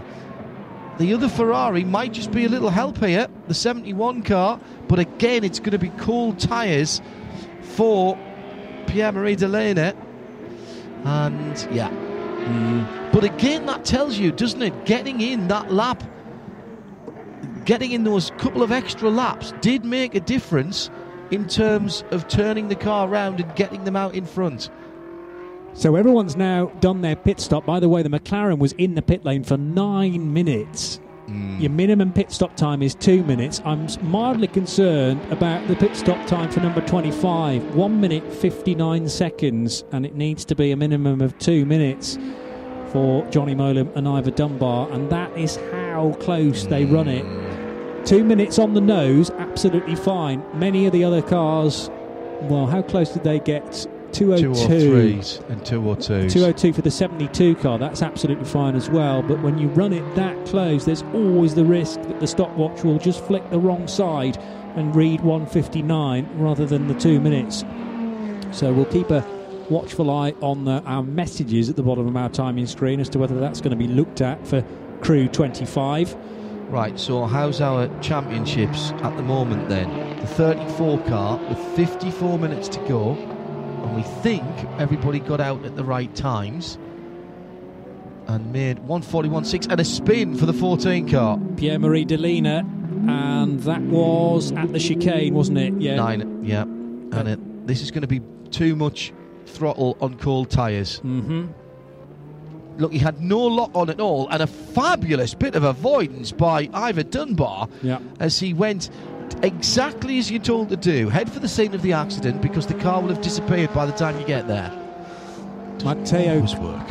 No, but he's got up into second place. That was a pass for position. It's a percentage game, and Ivor Dunbar has managed to squirm his way through. Matteo Crisoni showing great speed now as well in the number 7 Ferrari. That was the car started by Luigi Lucchini, the BMS Scuderia Italia car with the stripy roof. That's Scheitar going up a position, and also the 88 car going up a position as well, Klaus Beckler. Right, let's head down to the pit lane. Charlie George has some news for us. Thanks, guys. I'm down here with the GDO Perfetti. An eventful race for you out there. Well, not really. I think that it's a shame of what happened in the last corner, because I think it's irresponsible to go past another car when you know that you cannot control the car and just hit it out on the first lap. He seemed much faster than me, so he could have waited a couple of corners and go by. But I think the organization has been a bit like this also regarding the BOP. It's very disappointing that nothing has been done before the last race. Thank you. Thank you. I think we just leave that. Yeah, I mean, that, you know, it's GDO's opinion, and I don't disagree with him at all as far as the incident through the final corner is concerned. And we nearly did it again. So he hadn't even learned. That's my worry about it. You get given a little bit of slack, you think, got away with that one. It's starting to rain. Is it? Yes. Yes, you can see it on the camera lens there at Gaucho Corner. Okay. The lap times impressively are still coming down with the faster drivers in some of the cars getting heat into their tyres. But our camera operators are wiping lenses all around the circuit. Nudge down on camera number 8 there. This is looking at turn number 8. It's just starting to blow across the circuit. So our wonderful camera operators working hard in the bad weather down there. 51.5 minutes to go, and here's how it stands. Ewan Hankey leads. Victor Scheitar's just got ahead of Ivor Dunbar there for second position. There he is in the SMP Racing Ferrari. Has gone through as well. Yes. So now first Ewan Hankey, second Scheitar, third Backler, with Ivor Dunbar hanging on to fourth position. But the gap between those guys and the leader is over 30 seconds. 34 seconds, in fact, from Hankey back to Scheitar. And that means, in the championship standings, that TF Sport will get 25 points. That will take them to 107. And SMP Racing will get 18 points for second place. That will take them to 96. So we're and still where does looking. Mentos end up? Mentos will get third, which is 15 points. They'll be on 86. And in the Drivers' Championship? In the Drivers' Championship, we're putting Victor Scheitar and Alexei Basov into second position. That's 18 points. And a win for the Aston, which is clearly an advantage for Basov and Scheitar. 14 points, I make it. Right. But it was always going to be the team championship that was going to be closest because of Victor Scheitar and Alexei Basov effectively racing two cars, although it was the same chassis, but it was a different team and a different number, and they can't get all the points. It's a bit of an administrative error there, really. Well, they'll be regretting that now, I'm sure. Yes. Ewan Hankey then pushing the 34 car. At the moment, Tom Ferrier's team looking to take the inaugural Michelin GT3 Le Mans Cup Teams title. In second place, it will be, as it stands at the moment, as it stands at the moment, with no further interruption by anything. And bear in mind, I've just told you it's starting to spit on with rain, and it's still raining because I can still see cameras being wiped. The AF Corsa run Ferrari of SMP Racing, Alexei Basov and Viktor Shaitar will win the Drivers' Championship. Just under 50 minutes to go. Let's go back down to Charlie in the pits. Yeah, and down here with Johnny Molam. Johnny, a stealth drive through the pack there. Was everything okay with the Ferrari? Well, as we know, with the BOP, the 4AA is very slow in a straight line, but that wasn't the whole problem. We also gambled on soft setup because we thought everything said 50% chance of rain for either, so we gambled on it because when it was in the dry settings yesterday in the first wet, on the second free practice, the car was really tricky to drive. We were way too stiff, so we took a bunch of packer out, softened the roll bars, and it was a bit of a handful, I have to say, in the dry conditions, but I managed to get up to second. Then Ivor actually ran second for 2 or 3 laps after getting in, which is the first time he's ever run that high, so I'm really chuffed for him. But unfortunately, we beat our pit stop time by a couple of seconds, so we're going to have a stop and go, I believe. So, bit of a shame, but there you go. The word on the street, Johnny, is that you're swapping your race boots for some slippers. Is this true? Are we really not going to see you in a race car again? I'm not quite ready for pipe and slippers yet, but I'm definitely bowing out of professional motorsport in terms of doing World Endurance or IMSA, which I've done this year. But I'm going to focus on building up my management and mentoring company, and I'll still be doing some Pro-Am stuff. So I love driving, I've always have, but the time's right to focus on building that up for the future. I can't drive forever, so that's me done. Thank you, Johnny. Thank you very much. Yeah, Red River Sport is the management company that Johnny is putting together. This is Ivor Dunbar just losing a position to the BMS Scuderia car. Matteo Cresoni going through there. Who is charging very hard indeed. So you were spot on with the pit stop time. Yeah, 1:59, and you were spot on with the approach that the 25 crew had for the race, FF Corsa, deciding that it may rain, but also you're spot about the 488 not being as quick as clearly the 458's been down the straight. Here's another 488 going a bit too hot into the corner. And they say that you and I make all this stuff up on the spot. See, yeah. we do know what we're talking about sometimes. Yeah, it's a lucky guess. I suppose when you've been around it and you see as many things as I do, once in a while, one or two of them have to be right. So you and Hanky still leading and lapping nicely. It was the quickest lap last time round for the 72 car in the hands of Viktor Shaitar, 41.8. But it was also a 41 and a half for the leader. So the gap between first and second has not really changed that much. And Ewan Hankey just needs to keep it on the island here. It does look like that rain is still... Oh, in fact, the windscreen wiper's going now. Now, OK, all bets are off, because if it rains hard now, and that means everyone else is going to have to come into the pits, is it raining hard enough for inters or even for slicks? Does that mean that Ivor Dunbar's still got a chance then, if they're on something closer to a full wet setting? That's also true, yes. So don't discount the 25 car. Would you prefer to be Ewan Hankey though at this point, or would you prefer to be Viktor Shaitar? No, because Hankey, I'll take the lead. But if Hankey decides to pit, then the Ferrari can react. Otherwise, then the Aston's a little bit out on its own out front. It's still got a lead of, well, it's more than when I last checked. 3 seconds extra now Ewan Hankey has, 36.5 back to Viktor Shaitar in the Ferrari. No, I think when you're in the lead, all you can ever do is drive to the conditions. I've got information of car 51 with no engine between T1 and T2. Oh my goodness. So there is the issue for Edwin Quaife Hobbs, isn't it, who's behind the wheel of that car now. 51. Yeah. T2 and T3, drivers left. Castellacci. That was Castellacci, excuse me. Yeah, my apologies. Someone's too far down on the entry list. So Frankie C with problems. It seems 51 is picking up the pace. He is now currently exiting T3. But that's proper rain now. Yes, it is. And it's a wet race now. So that means you are free to put on wet tyres. You have to put your rear rain light on. And how long is it going to rain for? That's your question. There are wet tyres. Wet Michelins are out in the pit lane. So if you're Ewan Hankey, you're talking and saying, what's happening? What can you see further afield? Is it worth me trying to stick this out? His lap times are pretty good at the moment, but we're starting to get spray now. He's put his rain lights on, so he's had that from the pits. Yep. Pretty impressive from the TF guys. They want to make sure they're not going to get any issue there. So the bright red lights at the back, those are Michelin wets, and they are proper wets as well.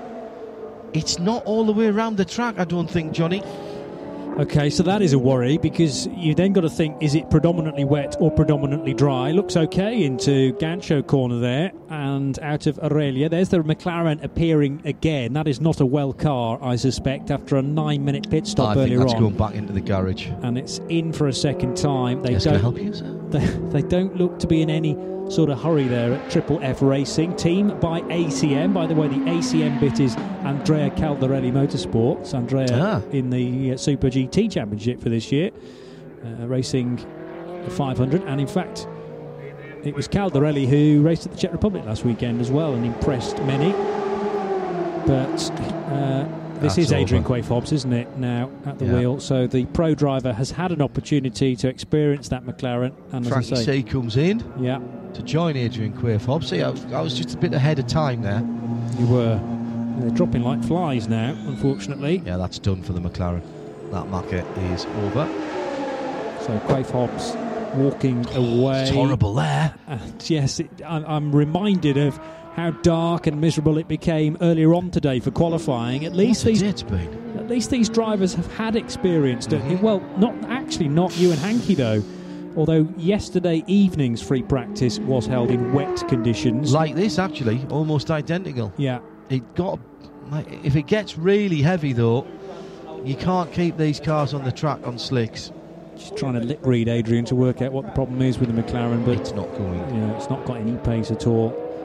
And that's a real shame for Triple F Racing Team. Hankey's got to stay out. Hankey's going to stay out because he's pulling away from Scheitar. So at this point, Scheitar's the one who's got to make the decision and say, is it hard? He's hammering the inside curve there. So Ewan Hankey is clearly very happy at this part of the circuit that he's got enough grip. And you would think, from what we're seeing, that's fine. He's able to tighten his line up through the S's.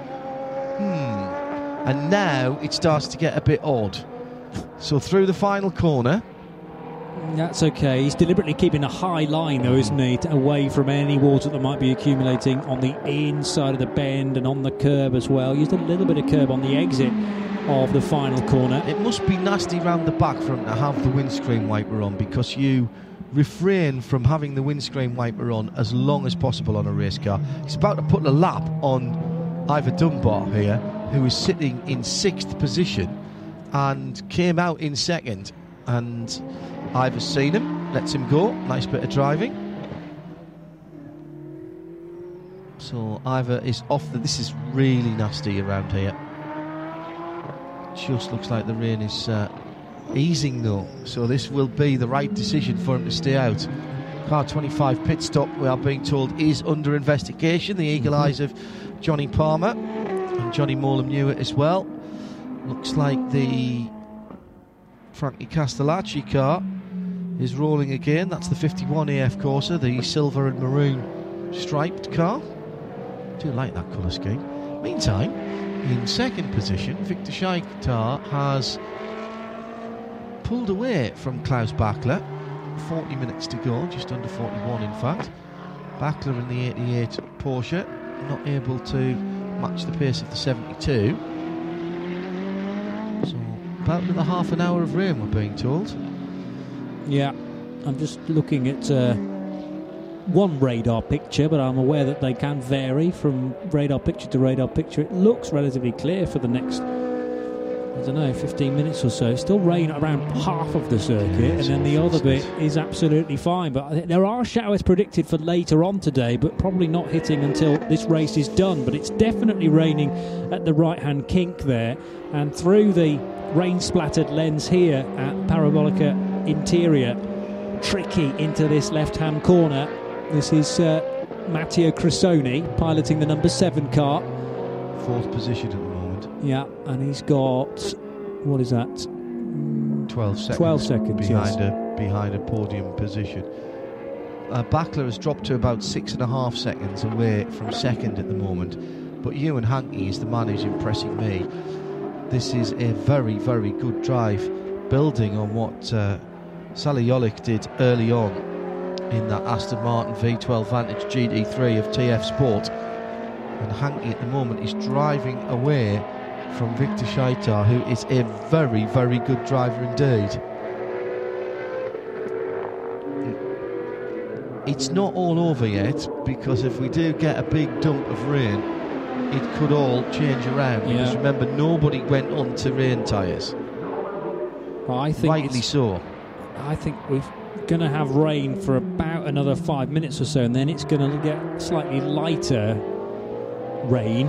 It's not going to stop, but it may be drivable, depending on whether these teams are happy to stick with the slick tyres for the next difficult 5 to 10 minutes. But I think it's going to get a little better before it then gets worse tonight after the race is done. There's Castellacci again with this intermittent engine problem or some kind of maybe electrical issue. But the 51 car, it did go out, did it? Yeah, it did. Yeah, this is its third stop now. Yeah, he's done. Francesco Castellacci. Just leave it there, so I'll park it for you. Thank you. Let me know if you need it later. 9th position, but AF Corsa mechanic with him. That's done. It's going to take some persuading, though, for Castellacci to get out. Are you sure? Can I go out one more time just to try it? I'm quite comfy in here, thanks. Yeah, you see, radio leads have come off. Yeah, that really does mean the end, and the garage door about to be lifted to allow that Ferrari into the garage. AF Corsa's weekend not done, of course, because they have cars entered in the European Le Mans Series tomorrow. There's the Aston Martin that leads the race, and he's right behind Cedric Mezar in the number 8 Ferrari. Who's not watching his mirrors. No. I'm afraid. So this is potentially going to cause a delay. Oh my goodness, he moved super late there, Mezar. Should have stayed on his racing line. But okay. That is the problem for a leader in any kind of conditions, but particularly in difficult conditions like this. Ewan Hankey then still leading by a good proportion. Let's go back down to the pits and Charlie. Thank you. Yes, I'm down here with Thomas Floor. Thomas, disappointing for you. What's wrong with the car? Well, we think it's an ABS sensor. I think Francesco came off the track and must have destroyed the sensor. So we lost the ABS. You saw the big blockage down on the straight. So, but it was not a good start. We started in the pit lane. We think it was completely overdone as a penalty from Spa, but obviously it is. The rules are the rules. But we're wishing for rain. We were the fastest in the rain yesterday evening, and there's no chance if you start a lap back. But overall, we're happy to be here and try next year. Thank you, Thomas. All right, thank you. Good. It just won't rain now if he's got no ABS. No, absolutely not. Makes life a little more difficult. He refers to an incident at Le Source corner where Francesco Castellacci was at the wheel but made heavy contact with another car, and that was the penalty to start a lap down from the pit lane. 36 minutes to go to end this dramatic GT3 Michelin Le Mans Cup first season. We have had entries fluctuating around the 10, 11, 12 marker, but it has provided great entertainment for the main part across the 2 hours of each of these races. Just the hour support race for the Road to Le Mans, of course, where we had LMP3 cars in that race as well. But who would have thought, with the dominance of SMP Racing, that we would be coming down to this as a championship battle? And Ewan Hankey is driving away from Victor Scheitar, despite the fact that he had traffic on that last lap. He's put another 5 seconds on Scheitar now. Has Scheitar had a problem there last time around? But it's now 42.6 seconds back to Victor Scheitar. And Scheitar himself now has a bit of traffic to deal with. And it is Ivor Dunbar. Now, Ivor does look in his mirrors. I've seen him drive before, including at the Le Mans event. Stays absolutely on the racing line. It's clearly tippy-toe stuff round the back of there for everybody. Yeah. And that's 25 car set up for rainy conditions, so it is a bit slacker, but still running on slicks at the moment. And for anyone to drive on slicks in what are effectively crossover conditions is difficult, but certainly for a driver in the relatively early stages of his career. Huge understeer there from the 7, and he'll be lucky to stay on the track there. And a moment or two ago, the BMS car also having an issue. Oh my goodness, yeah, that is nasty down there. That's just... and the 14's back in. And they're going on to wets. They're going on to wets. Okay. So this is Pierre-Marie Delena going on to Michelin wets. I reckon according to the data that I've got, the last 10 minutes of this race will be held in the dry, but of course the track's got to get dry as well, and we're losing heat of the day. So heat of the day's gone now, Johnny, I reckon. Yeah, so what are we, 10:06? We're not going to have track temperature in the favour of burning some of that moisture off, so it is just going to be the case of circulating race cars and no further rain, but we've got to get through the next, what are we talking, half an hour? 25 minutes before we get into that last 10 minutes or so. It's still tippy-toe stuff. Is that Ivor Dunbar coming as well? Yes, it is. Yeah. Good spot. There he is. And that's going to be wets as well. Yeah. Now, this is the car that's set up for wets. So, Ivor has done a great job to stay out there as long as he has, but the rain is now on the front straight and round, I'd say 8 to 9/10 of the circuit. Nearly didn't get the wheel gun on there because somebody put the tyre down on the airline, and he just got it in. Won't reach. Yes, it reached last time. How can that happen? The previous pit stop was absolutely fine. Right, now there's our leader going across the start-finish line. We've had a steady number of spectators all day who sat in that grandstand and enjoyed the racing. It's leaned out a little bit, as you might expect, with the weather being a little bit chillier as the sun has gone down. Hankey has massively impressed me here, Johnny. Yeah, well, I mean, his stock is pretty high still. He's built this partnership with TF Sport and with Ewan Hankey. Sorry, with his co-driver, Sally Gollock, I should say. Silver driver, yes, but he's immensely experienced. That's had contact, is it, with that Ferrari? After a spin, but very experienced Ewan Hankey. All on his own. And where was that then? On the exit of the chicane? Clunk. Yes, he did make contact with the barrier. I wonder whether that the nose of the car was slightly deranged. So that was heading into the S's, I believe. But yeah, Ewan Hankey I watched for a couple of seasons in the Porsche Carrera Cup GP. He did single-seaters prior to that as well, so we shouldn't be surprised by his pace. As you say, just a silver driver though. Now, gap closing between Victor Scheitar and Klaus Bachler. It was interesting to watch these two drivers in Spa because Bachler, for many laps, was finding it easier on his tyres, and then the Michelins below that Porsche cried enough in the end, and Scheitar was able to hang on for the victory. But this time, Bachler much, much closer. And the Porsche, of course, loving these conditions. And this, well, that means points changing again. Won't affect TF Sport in terms of the championship for teams, but down. Oh, don't move now, Victor. Got to stay to the inside. He did just about. Is he going to have enough grip there? He's squeezed down around the outside as well. He's moving around a lot. They're going to be being watched here after the early antics of Bazov.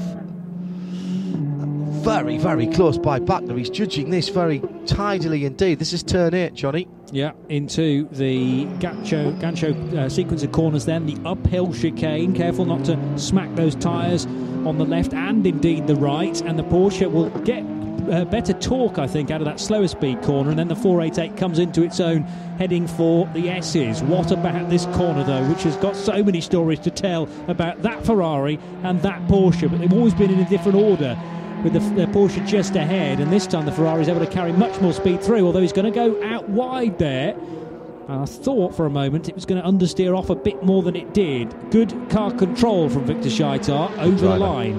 Klaus Bachler, well, and Bachler is as well. I've been a fan of his for a number of years with his Porsche experience in the World Endurance Championship and the European Le Mans Series as well. Good Victor Scheitar is only a silver driver. I think he's one of the better silver drivers around, if I'm honest. Klaus Bachler is a gold.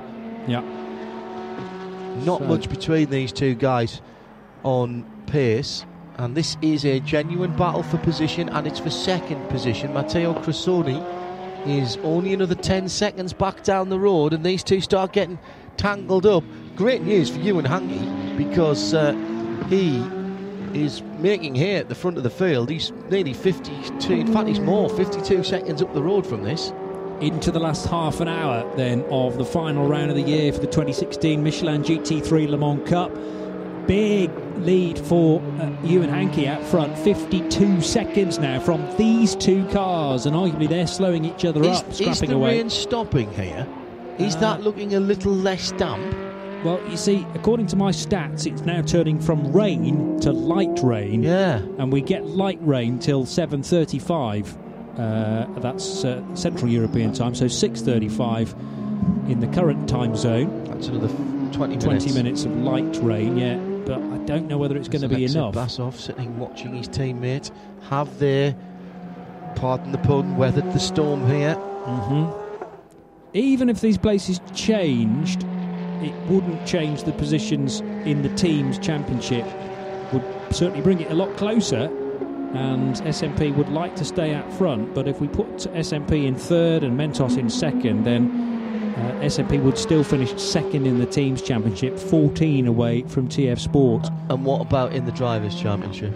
In the Drivers' Championship,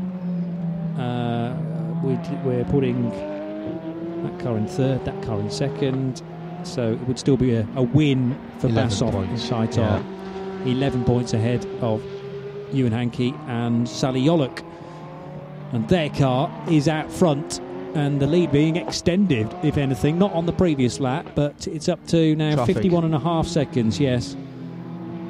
But that is surely manageable now from Ewan Hankey, depending on how much more rainfall we get. They haven't changed tyres on any of these top three cars, run by very professional outfits. Mentos Racing are a Dutch crew. Then you have the number 72 car, which is the Russian-entered SMP Racing squad with a lot of AF Corsa personnel. It's a satellite team of AS Corsa, effectively. Yeah. Even when the wheels went on, they had AF on them earlier on. If you were keen-eyed, Amato Ferrari's very, very impressive operation. You can't even just call it a team. I think last year or the year before they were running something like 70, 80 cars around Europe. I thought it was 40. Okay, I hadn't realised it was into that sort of numbers. It was ridiculous amount of number of cars that they were running. But of course you can't hold a GT race without an AF Corsa car in the entries. That's in the regulations. Sporting regs, yes. Yeah, yes, so. That's quite true.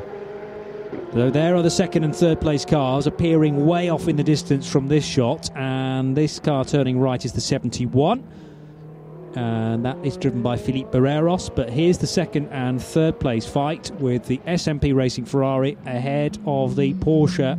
Still the windscreen wiper working reasonably hard. We're through the worst of it. I think we're through the worst of it, says the man who once described what turned out to be one of the worst rainstorms ever at COTA in an American Le Mans, race, an IMSA race, as just a passing shower. Right. But I think we're through the worst of that now, Johnny, I do. So you had the touch of the Michael Fishers, did you, saying absolutely no hurricane. It's going to be fine. Out of turn 4 they go towards the kink, and I'm just wondering whether the edge on Bachler's tyres is starting to edge away from him. Oh, a bit of a squirm there under braking though for Victor Scheitar. Able to mop it up just before the first of the parabolicas on the lap. Over the rise they go. Marshalls with their big coats on. And thanks again to everyone looking after things out on the posts, because it's been tricky conditions, particularly for the qualifying held at 11 o'clock this morning for these cars. That was miserable. And it's those times where I enjoy being a commentator in our little truck with a roof over our heads. But without you guys, we wouldn't be able to go racing. So thanks for all your efforts. And another 25 minutes to enjoy for the Michelin GT3 Le Mans Cup. This is the closest fight out on track at the moment for second and third. They're about to get close to Philippe Barreros as well, racing in his home race. Barreros kind of on the racing line, but holding his line, and that allows Scheitar through. Lights flashing from Klaus Bachler. He's never going to get anywhere near that car. there is an indication of the balance of performance within this championship then. The 488 is pretty good down the straights, but the 458 shown itself by far to be the best. Cressoni, by the way. This is Cressoni, and he's closed into under 10 seconds away from those guys. And he is putting 8 in seconds, about the same sort of pace as the race leader, Ewan Hankey. So Cressoni will be troubling these two cars up ahead relatively shortly. How many more positions can Shaitar afford to drop and still win the Drivers' Championship? That's a good question. It depends whether he's up against the Perfetti car and the Klaas Bechler car. So if we put Bechler and Perfetti into second position, let's say, hang on a minute. This is live mathematics, people.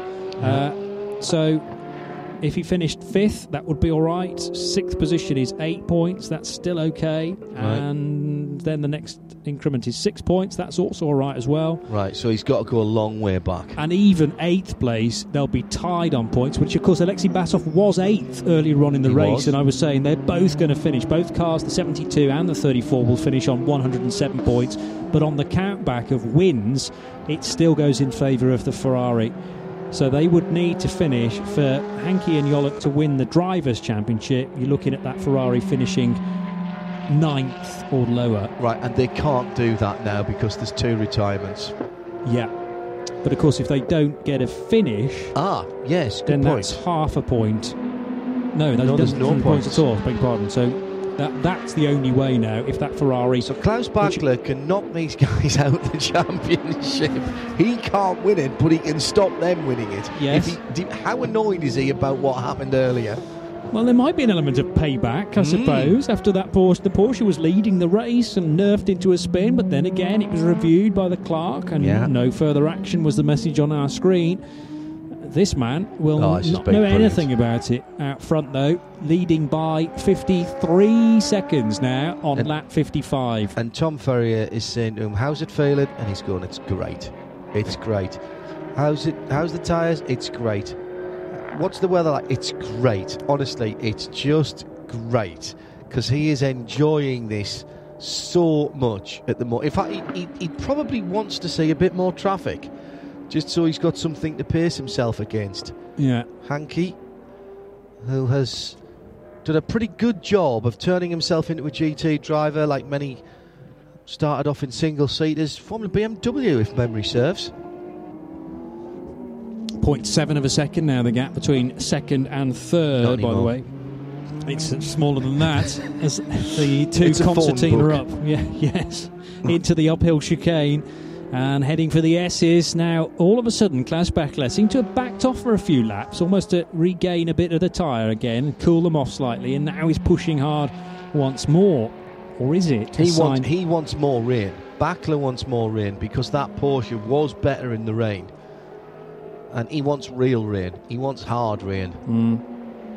If he's going to get through there. There's still a lot of cloud, and it's hanging pretty low at the moment over us here at Estoril. Last 22 minutes, under 22 minutes of the Michelin GT3 Le Mans Cup to run for 2016. Just looking back through the years as far as Ewan Hankey is concerned, you reckon he started in Formula BMW? Quite right. 2005 was his first year in the UK racing Formula BMW, and he's done some Formula 3 Euro Series, Michelin Formula Renault UK. That's what I remember him in. I think Formula Renaults, and then on to Porsches in the World Cup. So he's been around for a wee while, because that was 12 years ago. Yes. 11, 12 years ago when I was doing the TV commentary for Formula BMW. And winner of the Dubai 24 Hours in SP3. Yes, he was. That's the start of last year in 2015. Correct. So, SP3. Would that have been in a Ginetta G55, perhaps? Almost certainly a 50 or a 55. Or 50 or a 55, yeah. But, no, I've always been a fan of Ewan Hankey. Very professional when he's put in front of camera. Okay, so that was the wrong way to go. Well, you know what? I don't think so at the time. If you want to keep the car on the track, you've got to go with what your gentleman driver is telling you, and that would have been a choice from either. What's the weather like? It's bad. Do you need wets? Yes. Right, come in. So you're not going for outright pace. What you're going for is making sure the car stays on the track. Correct. And that the bronze driver is having fun, namely, and going as quickly as he can. And it's seventh position, and he's not going to lose seventh position, even by stopping. No. I don't think. Pierre-Marie Delina in the 8th placed car, number 14. That was the car driven superbly by Adrian Delina to the head of the order, of course. Adrian pitting from the lead of the race. It is getting pretty gloomy out there now, although the rain, I reckon, is going to stop properly in about 10 minutes' time. But this is as close as these two have been for a wee while again, and I just think this is temperature related now. Matteo Cressoni's going to be with them, before the end of the race. Because now, is he going to be battling two cars, or is he going to be battling the SMP? Because I do think the Backler is beginning to get a bit frustrated now. The lights are flashing. There's Cressoni in the background. Mm-hmm. So he's Turn coming. 6. And then there's another car further back, but that's not on the same lap. And that will be Cedric Mézard, I think, another red Ferrari. But that car has completed 54 laps. Nose to tail again for second position. We'll catch up more about this battle after a word from Charlie George from the pits.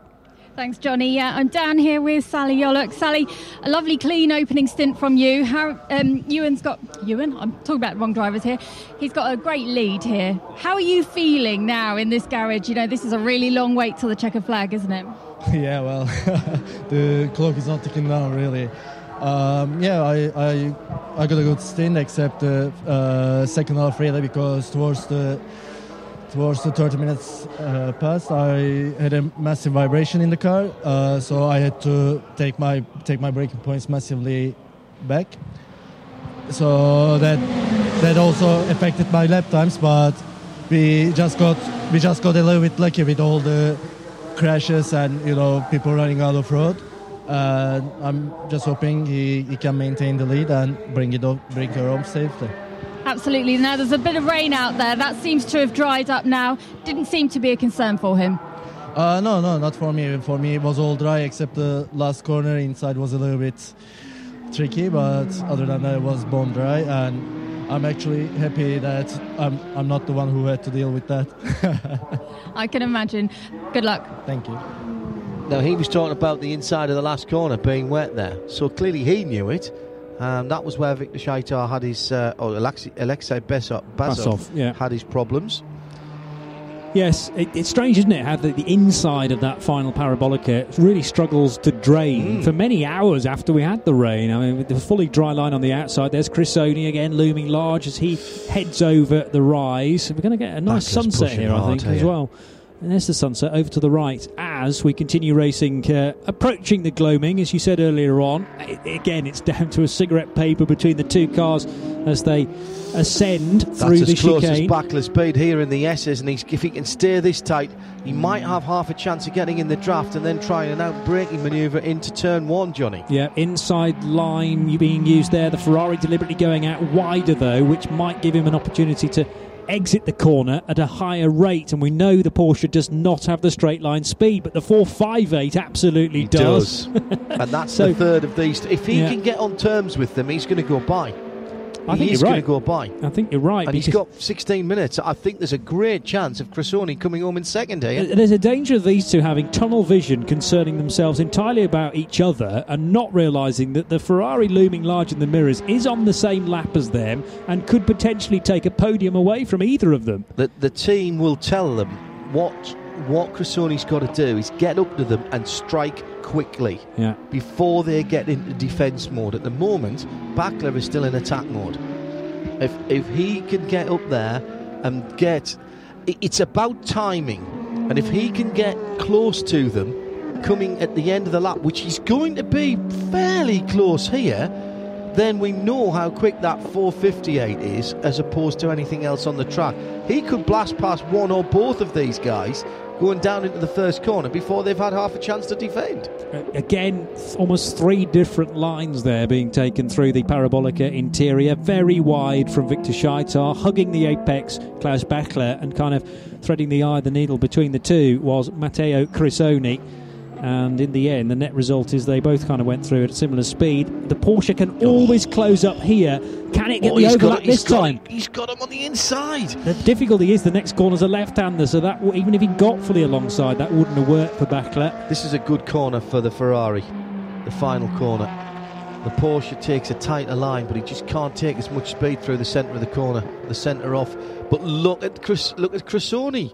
He's taken another second and a half out of them. He's not close enough this time, but next lap around he will be. 56.1 is the gap, so that's a second between Scheitar and Backler, and a further 9/10 now back to Matteo Cressoni. So they're equidistant, second, third and fourth, I'd say, across the line into the final 15 minutes. Great driving, by the way, by Victor Scheitar in the first of these Ferraris. He has been under pressure for the last 10-15 minutes. Backler's doing his job as well, but it is so hard to just keep hitting your marks. He's not really. Beckler's had a couple of chances of getting his nose up the inside, but really you've got to say that Scheitar has done very well. Coming up against the 14, Pierre-Marie Delena in any second now, and this is a chance for a fumble. So this is where Backler and indeed Cressoni has got to be close to that red Ferrari at the head of this trio. Down the hill they go to Orella corner. Lights frantically being flashed here by Victor Scheitar, and the Ferrari and the Porsche managed to sneak through. What about Matteo Cressoni? Yes, he's he by was as held well. Up a bit more though. Yeah, true enough. And Pierre-Marie Delena racing for AF Corsa and the number 7 Ferrari. Look at this. Different line this time for Backler to try and get on the inside for the next left-hander. He didn't quite make it, but he's been able to take a nice, neat, tidy line this time. Doesn't compromise his pace into the final corner, but lost the front end of the car there. Washing out a little bit under steering from a rear-wheel drive car and onto the main straight. Porsche's going to struggle. The 458 may gain quite a bit of time here along this straight, which is almost a kilometre long. Well, here's the thing about that. You do get aero push. Yeah. What the drivers, you'll hear them talk about aero push, is, by the way, Delena comes back in the pit lane. He's going to take the wet tyres off and put slicks back on for the last 10 minutes or so, exactly as Johnny said earlier. Why didn't we just listen to him? And when you hear the guys talking about aero push, these cars are aerodynamically dependent. Even as a GT car, yes, they produce quite a lot, huge amount of mechanical grip, and they don't rely on their aero as much as, say, a prototype would, but they still do rely on it some, and particularly for turning at the front end. And when you're in disturbed air from the car in front, you get what's called, the guys called aero push, and basically that means the front end of the car doesn't have as much bite because the downforce isn't working for you, and that makes you scrub out and wash out in that disturbed air from the car in front. The bit that helps you down the straight is hurting you in the corners. And if you compare a GT3 car with a Cup car, for instance, Ferrari or Porsche, they don't carry the extra winglets, and almost to encourage close racing. Correct. So that if you get right behind an opponent, you can still go through the air just as quickly. But of course, aero much more developed on this new 488. However, the 458 can charge its way through down the straights because of the benefit it carries from the balance of performance system in this championship. There's the Ewan Hankey car, and again the Porsche loses it in the middle of turn 13, and this time he's going to come under pressure, I think, from Cressoni. Maybe not quite as well. That's actually a pretty good exit from the corner from the Porsche. 61 laps done now, 11 minutes to go, and this is the fight for second, third and fourth, with Cressoni showing the most pace of these three cars, but of course now he's caught up with these two. It's going to be tricky to try and work his way by the Porsche. All four wheels off onto the curb there on the exit of turn 2, but Klaus Beckler didn't lose a great deal of time. Let's not forget that the race is led by an Aston Martin. Correct. By the way, 55.5 seconds now out front, and Ewan Hankey and Sally Yolok, the spectator in the garage, having done the opening stint on course. Awful. On course as we stand for the team's championship in the Michelin GT3 Le Mans Cup. Drivers going the way of the second place car, just working its way through the parabolic interior now. I'm right in saying that it's the team's championship that gets the entry, or is it the drivers? That's a good question for... Or is it both? For Le Mans? Is it? But I'm not sure whether there are two places up for grabs. I know, obviously, it's a GTE AM drive, entry, so you are allowed to place that with another team if you need to. More traffic again, and I think it's going to be the Delana car again that's coming out this time on new slicks, and therefore will be very, very slow on this outlap, and has to be dealt with by all of our three competitors for second position. Across the start-finish line, just under 10 minutes to go. Hankey is well ahead of the game here, some 55.5 seconds. Massive prize fund, by the way. We've not talked about that, but Graham and I have touched on that earlier on in the year.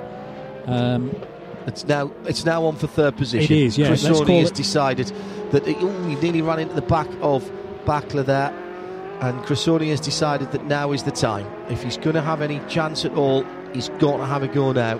And the body language of that car, and immediately the gap opens, Johnny, between third and second, as Backler has to switch from that aggressive attacking mode into full defence.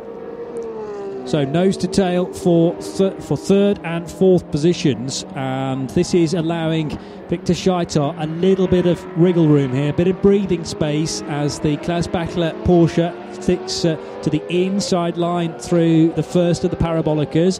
Heading by the 71 then of Mads Rasmussen goes this battle for second, third and fourth, but it's turning into more about a scrap for third and fourth positions.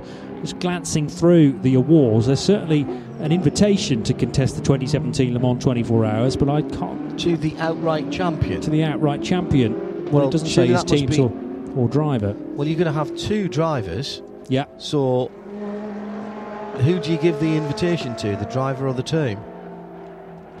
Good question. I think it goes to the team. I don't know. But I think you would give it to the team, wouldn't you? That would make sense, because then it's it's one entry. It's one entry you need to find, isn't it? What happens if your two drivers who are joint drivers champions decide that they want to go with different teams? Yes, you could have that. True. Rock, paper, scissors behind the bike shades. Here we go. Because Victor Scheitar and Alexei Basov didn't win at the Road to Le Mans race, yes, we know about that. The points of the team's title race is different for those from the drivers. And it's Aston versus Ferrari versus Porsche for the €100,000 and an invitation for the 2017 24 Hours of Le Mans. So if Porsche are included as well, that makes it sound like it's the teams. Okay.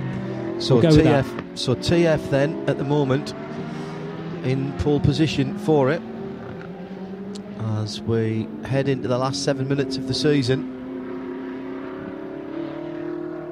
Scheitar and Basov have the Drivers' Championship locked up, and Ewan Hankey at the moment shows no signs of doing anything else other than cruising home for the last 6 3/4 minutes. Yeah, and Porsche driver may need to stick elbows out towards the end of this race with a Ferrari right behind. Here is the serene just like it's rolled out off the truck. It looks absolutely brilliant, doesn't it? There's not a speck of dust or dirt on it. Those glowing brake discs, don't be concerned about that though, because they've been up to the task all the way through. I think they've been glowing since the middle of Sally Yoluk's stint. And the fact that we're losing light now here at Estoril as we race into the early part of the evening. Sun in a spectacular sunset a little while ago, just disappearing beyond the horizon now. And with 6 minutes to go, Aston Martin on course for a second victory with TF Sport of the year, having taken the opening round at Imola. Meantime, the battle for the last place on the podium at this round, it's not going to make a huge difference to BMS or to the Mentos team. They'll still feel slightly hard done by out in front, nerfed out of the lead by the car that's ahead of them at the moment, in a very squirrely moment for Alexei Basov, which was looked at and dismissed, needing no further action from the stewards. I think it's fair to say that the guys at Mentos didn't like that. Among the things that were said when their driver got out, Perfetti got out, Guido. Backler's going to have to fight for the whole of the last 5 minutes to keep that Ferrari behind him. Where the real danger area is, of course, is getting onto the start-finish line from turn 13, the parabolic Ayrton Senna. Shaitar has done a great job since he got in that car. And I just saw the red Ferrari there for a moment. But that, in fact, is Cédric Mézard. Just to add to the little conversation that John and I were having about the entry to Le Mans in 2017, there is a caveat because it's only open to teams that have done the full season, and SMP Racing stroke AF Corsa with their 72 stroke 57 haven't done the full season. So they're not eligible for the €100,000 top prize or an invitation to next year's Le Mans support race, as that's only available to teams who have entered the full season. If SMP become the 2016 champions in the teams, the prize money and the invitation to Le Mans does not pass to the first full season entry.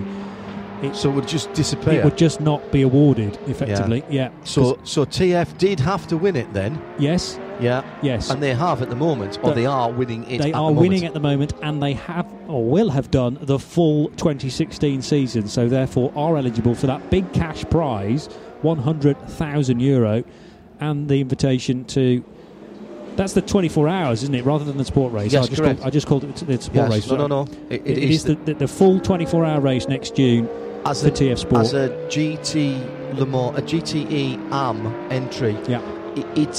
It is as well, I believe. Normally you're not allowed to transfer that to another team. But I think, much like the LMP3 champions, because nobody's expecting you to necessarily go and fork out for a whole car for one race, you're allowed to transfer that to someone else under the auspices of the AC. Oh, big slide by both third and fourth place cars coming out of turn 9 and 10 there, the hook.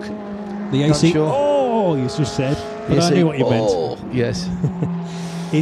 Out of the S's into the final parabolica then, with a couple of laps to go. 2 more at the end of this, I'd say so, with this battle for third and fourth nose to tail. Mind you, we've got the leader a further minute very nearly further around, so I think it still will be 2 laps. And dodging to the right, then to the left. This is Cressoni thinking about throwing Klaus Bachler a dummy then into the first corner. That didn't quite pay off, but Bachler, I think, is struggling on these tyres, that he's pushed hard mid-stint to try and get second place away from Shaitar. And just as this is exactly what happened in Spa as well, the Porsche wasn't able to get the place and then was a bit of a sitting duck towards the end of the race. Bachler on that occasion keeping the car behind him. Can he do the same for a second race running? Out. How much rubber they're laying down now. They're trying. They're not going to be used for anything other than coffee tables, those Michelins on the rear of those cars at the end of this. So where is Ewan Hankey? He's through already with over a lap's time to go. So one more, this one that now Ewan Hankey's on, and an additional lap, I reckon. So these cars will have 2 more at the end of this for the battle for second, third and fourth position. So the final exchanges of the opening Michelin GT3 Le Mans Cup season. There are the champions-elect for the teams, and an invitation for the 2017 Le Mans 24 Hours within their grasp. Ewan Hankey. And €100,000, it should be mentioned as well. Yeah. Now, that is more than the top 3 finishers added together would get in the Le Mans 24 Hours, and a big slide by Cressoni. He got right up underneath the rear aerofoil of the Porsche, and then the car just kicking sideways. A masterful save by Matteo Cressoni. Brilliant stuff. But that has really cost him in terms of an opportunity at turn 1. Meanwhile, Ewan Hankey. Here we go, 45 seconds on the clock, and, well, it's going to be tight, actually. He could afford to ease off on this lap and make sure this is the end of the race, because with that 55-second lead, I wonder whether he's starting to back off. 51.2. No, there's no sign of it, to be honest. So he's pushing on for 20 seconds. Yes.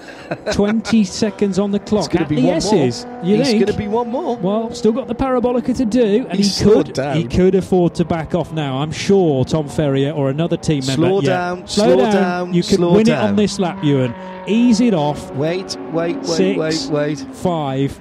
This is going to be. Just be careful about the 71 that he knows what's going on. Let him by. Yeah. And he thinks check the flag is out. That's great racing. Great, sensible racing by Tom Ferrier's team. Yeah, I was bothered there that the 71 thought that there was some kind of caution out or a virtual safety car, maybe full course yellow. And the fastest lap of the race, by the way, to Ewan Hankey on lap 40. Yeah, which was at about 2/3 distance. Where did we get to in the end? 68 laps done around this Estoril circuit, and it's not done yet for Drivers second, third champions. and fourth. Yeah, drivers' champions, Victor Scheitar and Alexei Basov, and Basov has been the star man for me through the course of this season. Klaus Beckler coming through the final parabolica to finish his season with Mentos Racing as well, the Dutch crew. But there is the SMP Racing Ferrari to come across the line. They just miss out on the team's championship, but they do bag the drivers' championship. Congratulations to Alexei Basov and to Victor Scheitar.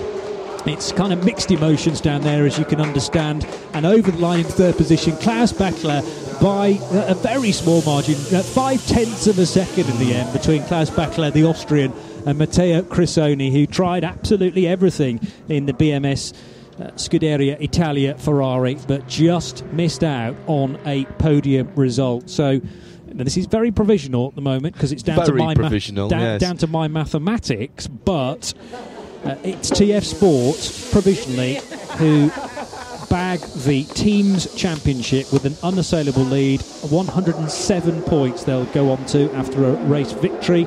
82 plus 25, 107 I make it, and second place points, 18 of them going the way of SMP Racing, so they can only get to 96 points, so therefore by 11 points TF Sport take the team's championship provisionally.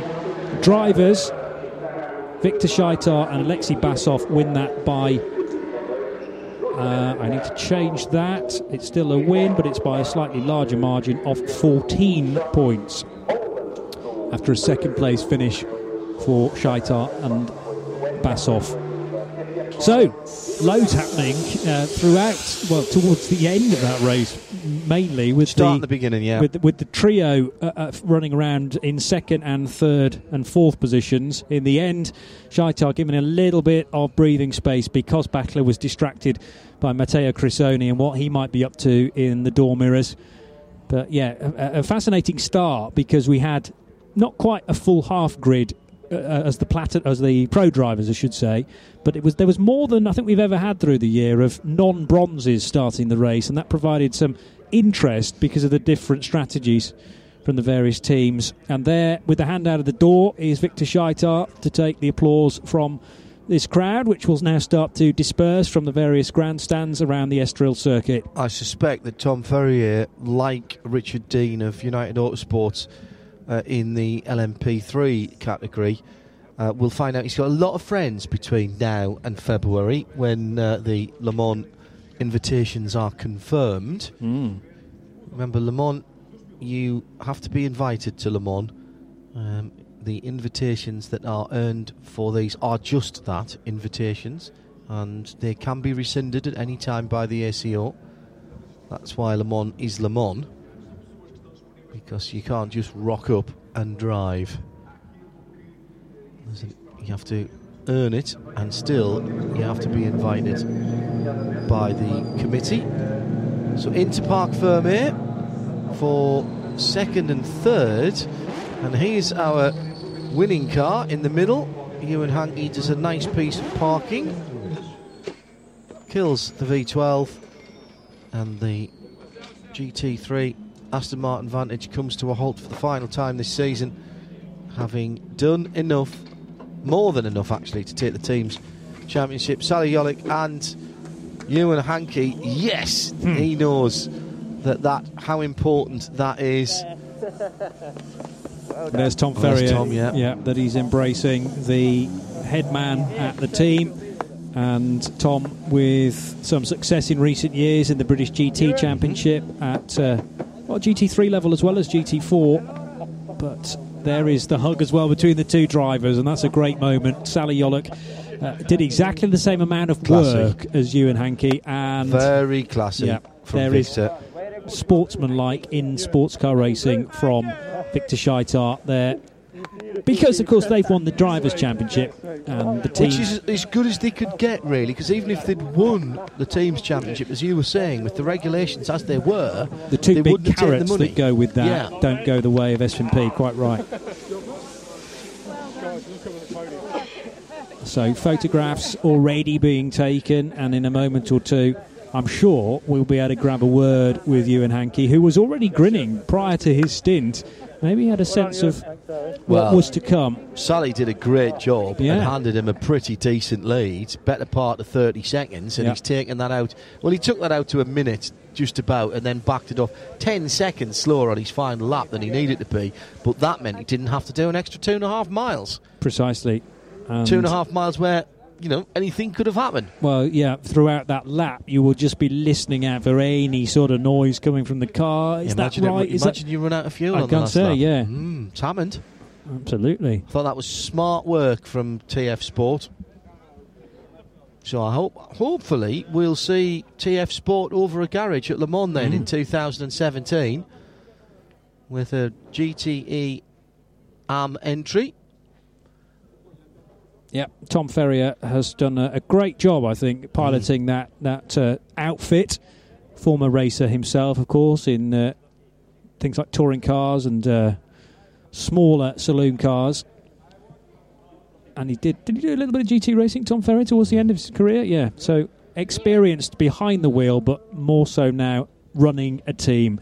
So let's hear from Ewan Hankey and no doubt a bit of Sally Yoluk from Charlie George.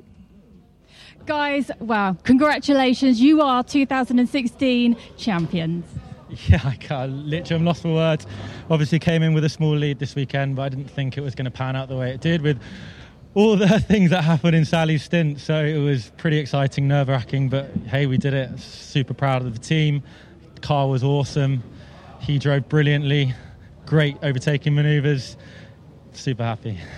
And Sally, of course, €100,000 prize fund and an entry to Le Mans as well. That's pretty exciting. Yeah, I'm lost in words about Le Mans, really. Actually, that was my dream since the day I started, so I'm super happy and super excited about it. Congratulations, guys. Enjoy celebrating. It has to be said, Johnny, as well, that drive in the wet, when not only did he not lose any of his lead, Ewan Hankey pulled it out. That was when he made his break for freedom. Yeah, with those greasy conditions. TF Sport take the victory after 68 laps, and of course he eased things back on that final lap, so the minute not fully represented in the final result. SMP Racing finishing second ahead of Mentos Racing and the number 7 Matteo Cressoni driven BMS Scuderia Italia Ferrari.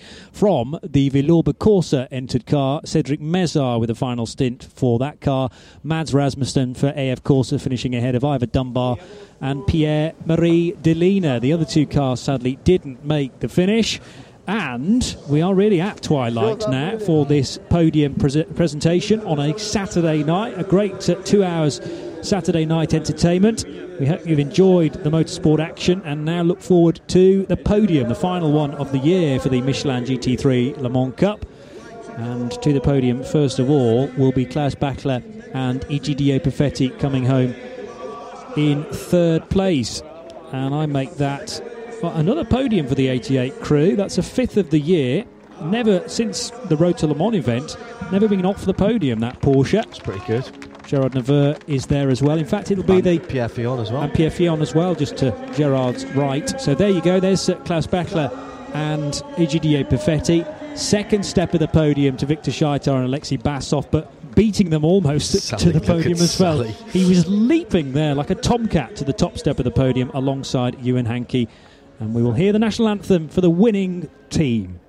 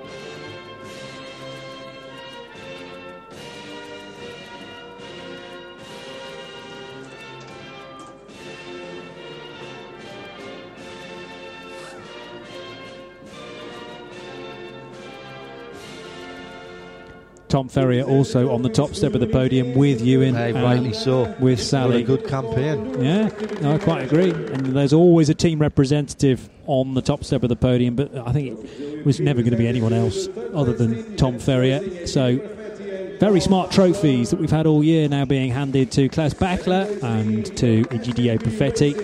They are tinged with disappointment, as you would expect, and Egidio Perfetti making his opinions clear to Charlie George a little bit earlier on in the race. Nice T-shirts being broken out there by the SMP Racing squad, and Victor Scheitar and Alexei Basov have one each. But the biggest trophies going the way of Ewan Hankey and Sally Yoluk. One for Tom Ferrier as well. Big thumbs up to the team. That is a trophy won by the team, of course, and he quite rightly displays it to his crew down below. And now 7 bottles of champagne will be decorked and plenty of bubbly sprayed to make these race suits very, very wet indeed. Egidio Perfetti was very late on the cork. Yeah, very yes late. He was. Although very rapid during the race, I felt. Yeah. And did well to recover from the spin. Stunning drive from both members of the TF Sport team. They did exactly what they needed to do. And you heard Ewan Hankey saying we weren't sure coming in. They had a 4-point lead coming into it, and they've taken the teams and the big check and the invitation to Le Mans Drivers' Championship there, first of all. 121 points, Alexei Basov and Victor Scheitar winning the Drivers' Championship from Ewan Hankey and Sally Yoluk by 14 points. Egidio Perfetti finishes 5th, stroke third, if you like. It is third. I agree with that. With 86 points after his third place finish. And of course, his co-driver Klaus Bachler gets third place points as well, but he's a bit further down in the standings after Ben Barker stepped in for a round or two. And there is Ben Barker, in fact, 12th place on 18 points. Adrian Delina and Pierre-Marie Delina finish 14th on 14.5 points. There's Joe Osborne and Flick Haig, who had a dabble into the championship at Paul Ricard, and these are all the drivers that were out for the one-off. Some good names, hasn't there? Yeah, in there? Yeah. Mark Paul and Richard Abra appearing in their Lamborghini Huracan. Yari, Lonnie Martins, who was in action in the Renault Sport Trophy a little while ago. And we had a great entry at the Road to Le Mans event, and that promises to be another fabulous race next June on the Saturday morning with LMP3 cars in with the GT3 mix. The race started in very different conditions. It feels like a different day since this race start. And, of course, the 51 car starting from the pit lane. But down into the first corner, it was side-by-side between the Mentos Racing Porsche and the McLaren 650S of Hiroshi Hamaguchi. That was the side-by-side contact. At real-time speed, it looks brutal, to be honest. Doesn't look any better the more times we see it, does it? No, a big squirm from the Ferrari, which caught a damp patch, but that was the change in lead as the Ferrari went wide at turn 4, and the Aston Martin never looked back. This was a fabulous battle involving 3 Ferraris and a McLaren, virtually overlapping all the time. Another off-track excursion and a muddied front left corner for that 488. A clap of the hands from Victor Scheitar, realising the race, or at least the team's championship, was ebbing away from the SMP Racing crew. Good dice here between... Now, was that Scheitar or was that Basov? That was Scheitar early on in his stint, wasn't it? Charging hard. Rotation for Hiroshi Hamaguchi. And this, again, almost a carbon copy of the incident earlier on. Thankfully, it was still Basov, yeah. It was still Basov charging up the inside at the chicane a little while ago, yeah. But we were so worried at the time that the Ferrari and the Porsche were going to make contact. Round the outside, that very nearly paid off. And then we reached the point of the race where the pit stops came into the equation. This was the 10-minute pit stop window between 55 and 65 minutes.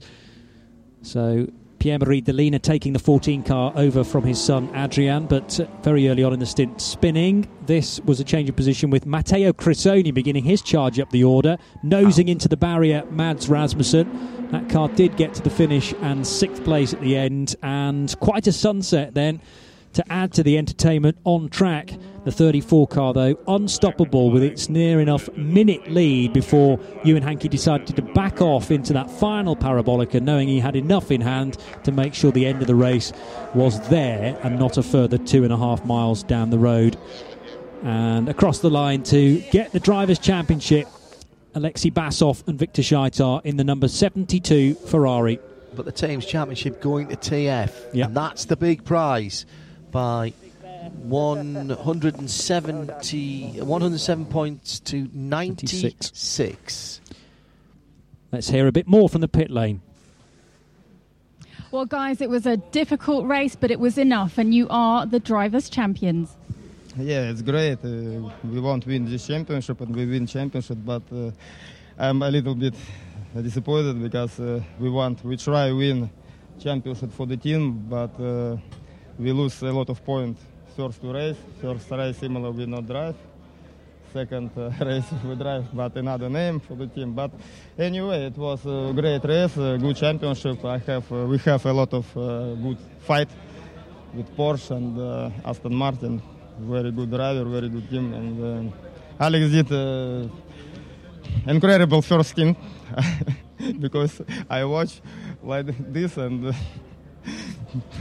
You looked worried. Yes, I'm worried because we are a team, but he well done. He did this year a very good job. He improved a lot himself for his drive style, and I'm very happy about it. Okay, maybe we try win maybe next year this championship for SMP Racing. Thank you very much. And you enjoyed it? Yeah, thank you very much, family Ferrari. Thank you very much, SMP team. It's now good result in all. It's very good.